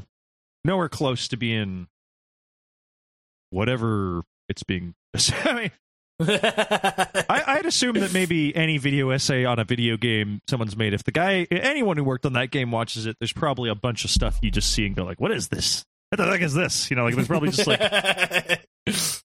ever watching some really long video? I believe it's called Death of a Game. I'm sorry, dude. I don't know your YouTube channel name, but you make a lot of videos. Nerd Slayer. Nerd Slayer. And solid fucking channel. Like Death of a Game is some great, like I like do my laundry Death of a Game, and it's like always kind of like riveting shit because like it's neat. Yeah. Everything you ever wanted to know about those MMOs you never in a million years would have ever fucking played, and you get like their full biography. It's great. And one of them, the top comment was like pinned by him, and it was just this guy going like, "Hey, like I was like lead, not lead dev. That's like, what do you say? Like, whatever, head of something, right? Like head of some department." Literally everything you said in your video is fucking wrong. Man, that video is like an hour and a half long. That's crazy. Like I was wondering, like, you've never like had a comment like that, right? Like even like that's that's someone being nice, I guess. But the thing is, like, I kind of like assume that I mean, like, so that was actually a problem that I had with the like when people or when like the developer of 12 Minutes was like saying stuff about like the budget and everything. That was a thing where I was like, shit, I've kind of done the thing that I try not to do, which is like make too many assumptions about the process. And it's like, there are probably a million fucking things in across all of my videos that like I have gotten like wrong about the process, or I've like assumed something about it. Like I try to actually kind of like stay away from the actual process of making games like in my videos, because I don't know it, like, and I love speculating on that shit, but yeah, like I would never speak on any of that stuff with authority, like it's like that. Yeah, exactly. Yeah, it's I mean, even stuff with like Deathloop, when I'm talking about shit like, the kind of weapon permanence and stuff, like that kind of sounds like the design wasn't fully thought through. Like, I don't know that shit. I don't know if there's like, if there was maybe like a greater purpose to that. So like, I'm wary of saying shit like that. But I do think like, it's exactly, just like, yes, you did probably have a way, like, well, not probably, you for sure have a razor sharp edge understanding of this stuff if you like, go to school for it. Good job. But like, there is another dimension of this where like, in video games for like how long you know shit when you see it now. You know what I mean? Like, there's some aspects that are kind of like for you. Like, I'm not trying to say I think also, a person who plays a lot of video games understands the ins and outs of design, but what you like out of that stuff. There's a perspective there. Yeah. Yes, yeah. It's like as long as that person kind of understands that their perspective is not like necessarily the authoritative one, like as long as they kind of understand that it's like, like I don't mean that as like, oh, there's like, I mean, like I think with games especially, they are such a tactile, like technically focused medium as opposed to something like music, which is just fucking sounds. Like, it's much easier for someone that just picks up a game to like make sense of their experience with a game rather than like try to explain why a piece of music had like an effect on them without knowing like theory and shit. Like, but yeah, it's just like the like people who just play games and like provide their kind of their experience with it. Like, that's valuable if they present it as such, and it's not like a thing of like assuming a bunch of shit about the development process or what the publisher was thinking or all that. Which, it's all stuff that like I've been guilty of like in the past, and what's funny is that you just reminded me of another set of games I was going to get to, but that got me thinking about this exact thing about like game design relating it to like punk music or DIY music is right. I played the Dread X collections, not all. I think there's like 4 now, but I played the first 3, and like.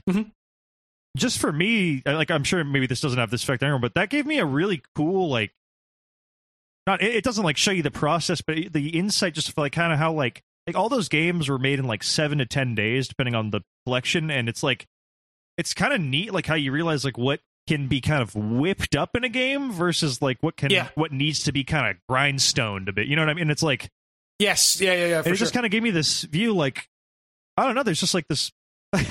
This sounds insane because what are we, like 6 years into this podcast? But I literally had this moment of, oh, there's like this whole subgroup of people out here who just like do this shit for fun and go, what? I know it sounds like someone realizing music exists, right? Or something. It's just like, oh, people just like play music for themselves. And they have fun with it and they don't mind if some aspects are rough. And I'm like, oh yeah, it's like recognizing. It's like if you've listened to, say, like, you know, like radio fucking rock music, or you've listened to like a specific kind of like hip hop or jazz or whatever. It's like realizing that there's a DIY punk aspect to music or something like that. Like, it's kind of like awesome recognizing to there's realize you're a scene. fucking normie in an arena that's like not your arena. You know what I mean? Like, I don't make games, and it's like, oh man, like I have like no taste for like cool punk shit in the games world, really, because it's like I don't fuck with that stuff enough. Like, I realized as I was playing, I was like, man, like I feel like an odd kinship with these games, just on like a level of like philosophy. Like, they're just doing it because it was cool. Like, they had an idea and they wanted to do. Like, that's, and obviously that's the whole point of the DreadX collection. It was like, hey, we have like a theme. Let's try to do the theme. Let's get loose with it. But like, I don't know. This is like a very like. It didn't make me like want to start making games, but I was like, man, this doesn't seem as like game development all of a sudden doesn't seem like the Mandarin Chinese I made it out to be for myself. You know what I mean? Yes, like it's. It might like actually just someone be in plain can come English. It turns out I might actually be able to read some of this just from the get-go. It's like, it just felt like all of a sudden I had like deciphered a significant chunk of language I never really figured out just by like, oh, sure. So this is how game development works when you're like pressed for time and you're like one person. This is awesome. Like, it's like kind of. Yeah, it's like it's the idea that you can like game development doesn't necessarily, if you have like the skills or whatever, game development doesn't need to be this like, you know, I mean, it sounds fucking obvious, but like, doesn't need to be this fucking AAA thing with massive fucking studios or whatever, or it doesn't even like you can like you say, you can just kind of like whip something up, like if you have the skill set and everything. And that's what, you know, like I the finally DreadX realized just why people think it's weird when I say like, oh, I can just sit down and kind of like bust out like 3 songs in a sitting if I just kind of do it just for fun. And people are like, I don't even know how you do one. And it's like, I finally had that moment of being that person with video games. Yes, I'm just like, how did you fucking whip this up? Like, I wouldn't even. I would be like, I guess I'll make Tetris, you know, like, and then I'd work on it for like 10 years, and it would be garbage, you know, like it would be like. But yeah, like, you know, as someone who like just like if I have like a spare, you know, like hour or something, I'll just like put together a fucking. You ever just make EPs for fun? Or something. It's like so fun to just be like, I'm going to make like a 3-track album and kind of try to focus these 3 songs to be kind of cohesive, and it's like, oh, that's like hard for people, some, you know, like who aren't me, but I don't know that because I just do this all the time. It's like that's the whole. It's exactly how it is for game development. It's like warped. It's like it's cool. Yeah. I like being humbled by that shit. I mean, like, it's just like. So I mean, it seems like the DreadX stuff is kind of just, you know, a horror themed like game jam or something like that. From what you've said, like, and Golden Pumpkin has never been more stacked to the point where I don't know if you saw that I added a a category within a category. I did see that. Yeah, the top 10 DreadX games. I played 15 to 16. I think I played more than that. What is it, like 12 per game? Like a lot, right? And I'm going to try to shave off 5. I'm going to like pre-write it so we don't have to do any extra work in Game of the Year. But yeah. I would like to take this opportunity to shout out some of the developers I think are fucking awesome. Sure. Well, some of them are like people who have already made a fucking mark, and that's kind of, I mean, what's it called? Oh God, prepare for bad name pronunciation minute. It happens every episode. You know that guy that made Dusk?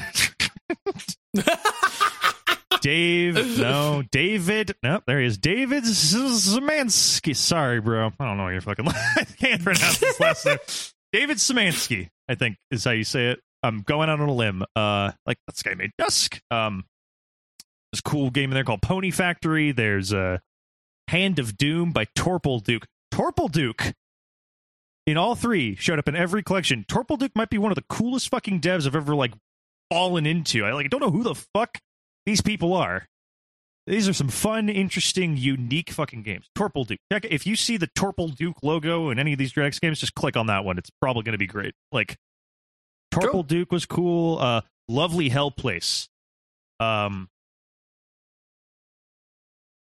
working on Red Dimension, which is, I hate describing like games like this. I'm trying to really stop describing games like this, but like feels kind of like PS1 Morrowind. I'm sorry, that's just like the best I can do. It's definitely it's trying to do something else than that, but like that's what it looks like visually. And there's a game in here called Shatter, and it's like you walk back and forth across this post-apocalyptic world where everyone's like on like these slotted in hologram, like, is it drugs? I'm not even sure, but like then they see all these hologram flies everywhere, and they're like their overlords, but they're all AI. It's AI flies.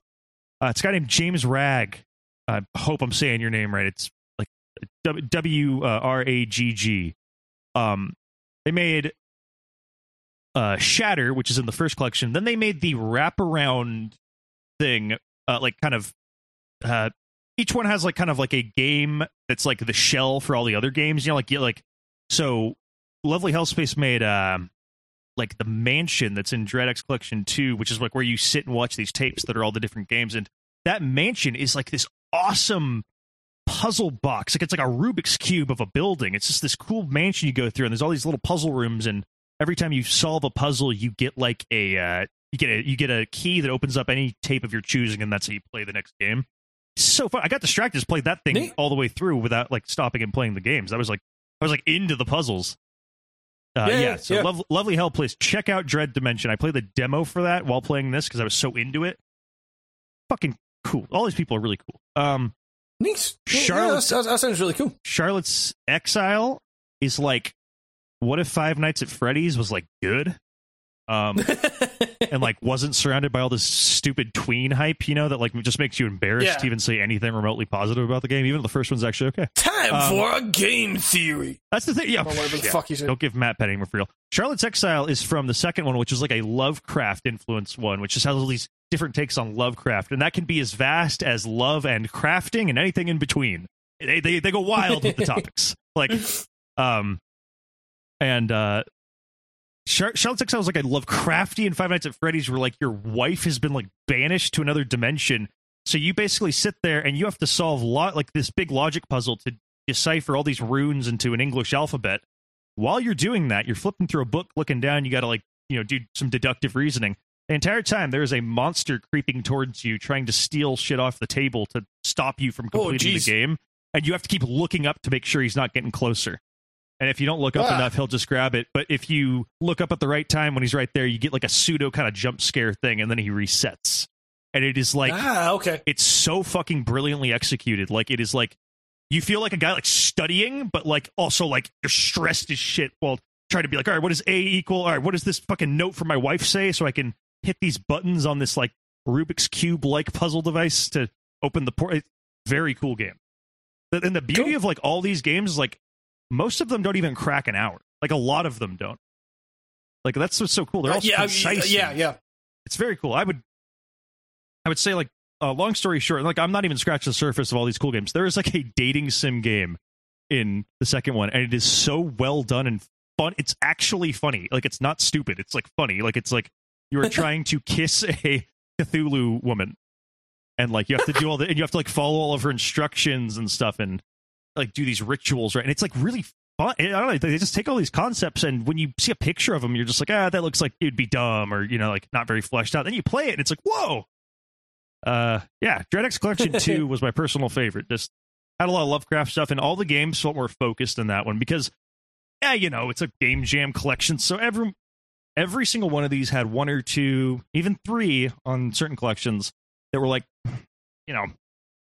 it's terrible is not the right word, because it's like, can you call something terrible that was made in a week, right? Like, I feel like you have to kind of, so it's like, but like some of them were just like, man, this just didn't work, or like, and those would always bum me out. There were some that got me straight mad.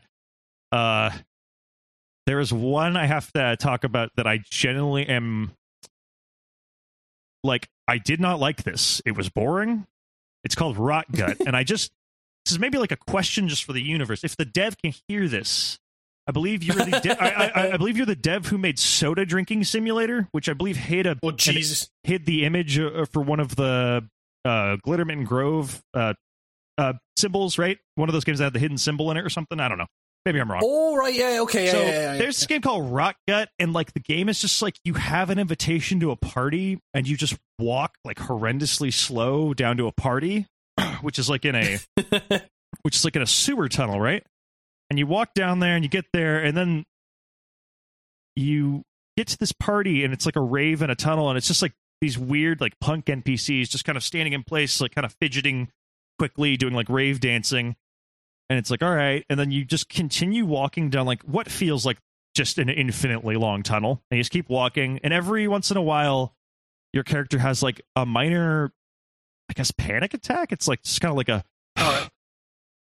thing. Kind of like he just kind of stops. He goes slower. And then there's all this weird graffiti on the walls. And then you get to the end. There's a wall. And by the time you get to the wall, you realize this tunnel wasn't even like there's gaps in the tunnel, like where like they didn't sync up the tunnel geometry, right? So like all of a sudden you're like praying you don't fall through the world because there's not even like a death state, I feel like, in this. And you just walk all the way to the tunnel, you turn around, you walk all the way back, you get halfway through the tunnel, your character has like a really big anxiety attack, and you die. And the game's over. Wow. And I don't know whether to be like annoyed, upset, or like, did I do something wrong? Like, I didn't know if I beat that one. I just want to know what the fuck's going on with Rock Gut. Look up a playthrough of Rock Gut, Hamish, and you'll just be like, what the fuck is this? Like, I feel like you're describing like the experience I had with the long drive last night, where like I opened up a fucking outhouse and it had like bits of shit on the floor that you could pick up and eat, and I ate a bunch and then I fell over and died. I was just like, so I think that's probably. Yeah. I was like, am I the joke? Is like me not getting the game? Is that the point of it? Like I was trying to like outthink it. I think like I was like, it's like, am I like, is this me not getting like a joke? If it's a joke, I don't find it very funny. Like it's just like I was trying to like reason with. I was trying to like make excuses for Rock Gut in my mind, and I couldn't. Another one. If you don't have any interest in all these, one huge standout one that I think like you guys could release this for like $5, and I think it'd be worth it. Like it's really short, but like I think it's just so effective at what it does. Game called Summer Night by Airdorf. Great name, by the way. Right. But it is like, you guys made a Tiger Electronics game terrifying. That's fucking commendable, man. Like that is. Yeah, Jesus. Yeah. I can't say enough good things about like overall, like despite there were some bumps on the road, and man, those bumps felt like being in purgatory, right? Like every once in a while there was just some games where you're like, this ain't coming together, homie, and it is horrible. I can feel myself die while I play this, you know? Like it's like one of those feelings. And you know, there's some tedium in everyone's own. They're not polished, but that's fine. Because it's so like it's like finding a punk compilation of a bunch of bands you've never fucking heard of, and they're all kind of fucking weird, like in a good way. Yeah, exactly. Yeah. I mean, like, that's the thing. It's like, if you have like, I think that's a good way to compare it. It's like, you know, it is like a punk compilation, or like, you know, like a fucking weird split release or something like that, where you know you kind of like there's bands you've never heard of, and maybe some of the stuff is good and some of the stuff is kind of crap, but like there's maybe the stuff that is good. It's that X factor. You can't word as a teenager, but it's what drives you to punk music. It's the lack of fucking hubris in it. Yeah, you can just feel like someone enjoyed themselves making this. They don't give a fuck if you like it or not. And I'll never say that's bad. That's awesome. Yeah, yes, for sure. Yeah. Man. Yeah, Dread X Collection. 2 is my favorite. First 2, I think, are the strongest. 3 is great, but it's spoopy themed, so everything's kind of cute and not as like scary in my opinion, but still like cool games and cool ideas. Just like if you're looking for horror, 3 is like the one that's like the least scary. But hey, there you go. If you don't like horror, play 3. Like so. Neat. Yeah, there's one more called The Hunt, Dread X Collection, The Hunt, and that's like a collection of first-person shooters. I haven't even bought that yet. I just kind of after you marathon 3 games, you just need like a break. After playing like hours and hours of indie games, you actually do need like some Call of Duty nonsense, you know? Yes, for sure. I feel like that's the meat of what I play. Like there's other stuff, but I really don't feel like I need to like I mean, like, you know, there's stuff that I could talk about, but that's good. This podcast is almost 3.5 hours at the moment, so I guess it was overdue. Yes, we hadn't. Yeah, and there's stuff that I could talk about that is, you know, like, I'm playing a lot of PS5 because I've got a video in the works on the DualSense and how that's kind of faring, you know, a year into because the PS5 has been out almost a year at this stage, which is holy moly, which is weird to think about. But yeah, so I've been kind of playing a lot of games like Death Stranding. I've been playing a lot of, and Ghost of Tsushima, and is Tokyo Ghost something out yet soon? Tokyo Jungle. No, dude, that needs a re-release. Yeah.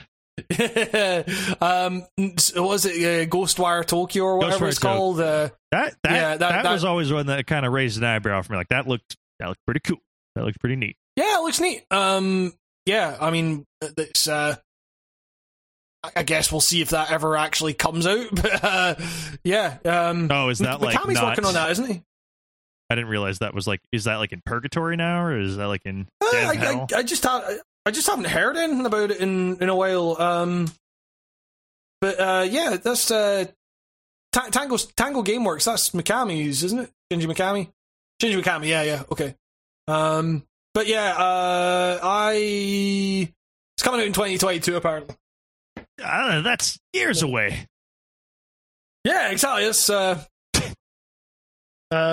potentially a year away. Yeah, depending on when it's released. Yeah, exactly. It could be 2 months away. But yeah, so I don't know. PS5 still cool. DualSense is still very cool. To the PS5 game where you're a cat with a messenger bag delivering things to robots. Oh yeah, that kind of weird cyberpunk one. I loved that trailer.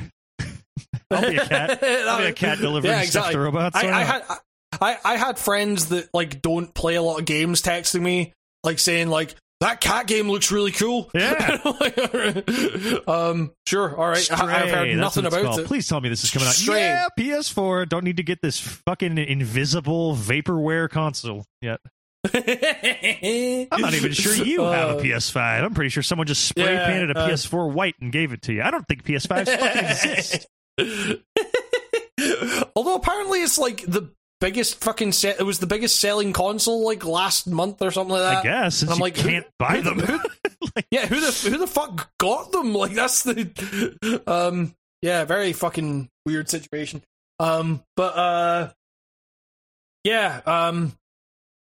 I like it's so yeah. There's gonna be like slightly bigger video coming soon. There's going to be another one after that, kind of inspired by the research I've been doing for this stuff, where, you know, I've been playing, like I say, like Ghost of Tsushima, a game I fucking hated at the start, and, you know, I don't love it now, but, you know, it like, it's kind of critical, you know, like temperament or whatever, it hits you differently at different times, and, you know, like when Ghost of Tsushima came out was not a good time for me to be playing Ghost of Tsushima, and now I'm kind of like, yeah, you know, it's okay.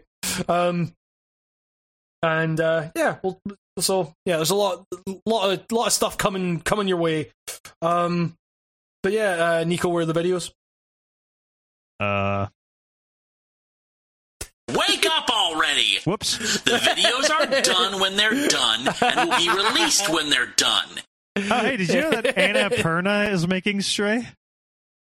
Is it? Yeah, they've had such hits with like 12 minutes and everything like that. Yeah, wait, maybe I'm not excited for this. Oh man, we have fun. Come on, Annapurna. Annapurna, because it's a cat. Get it?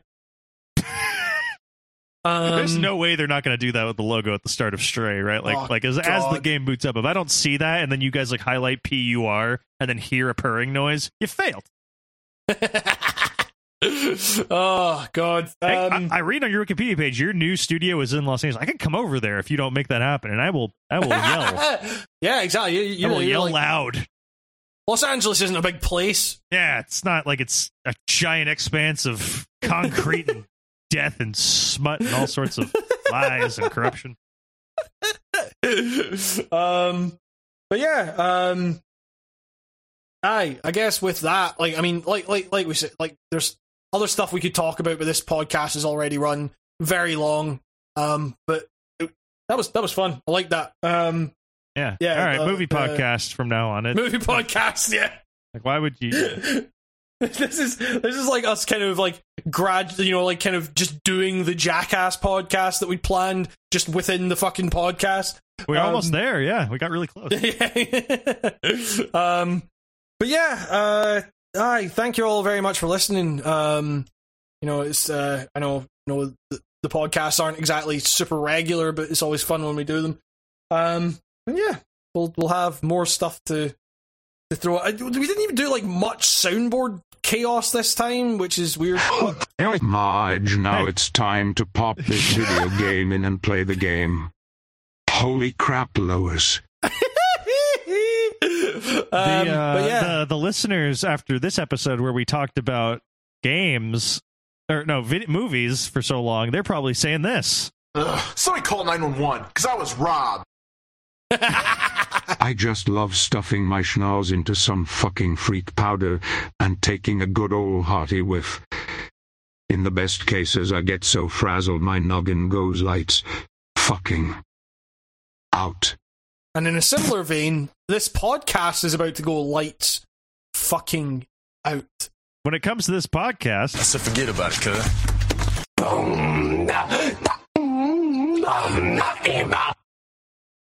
Some things they die.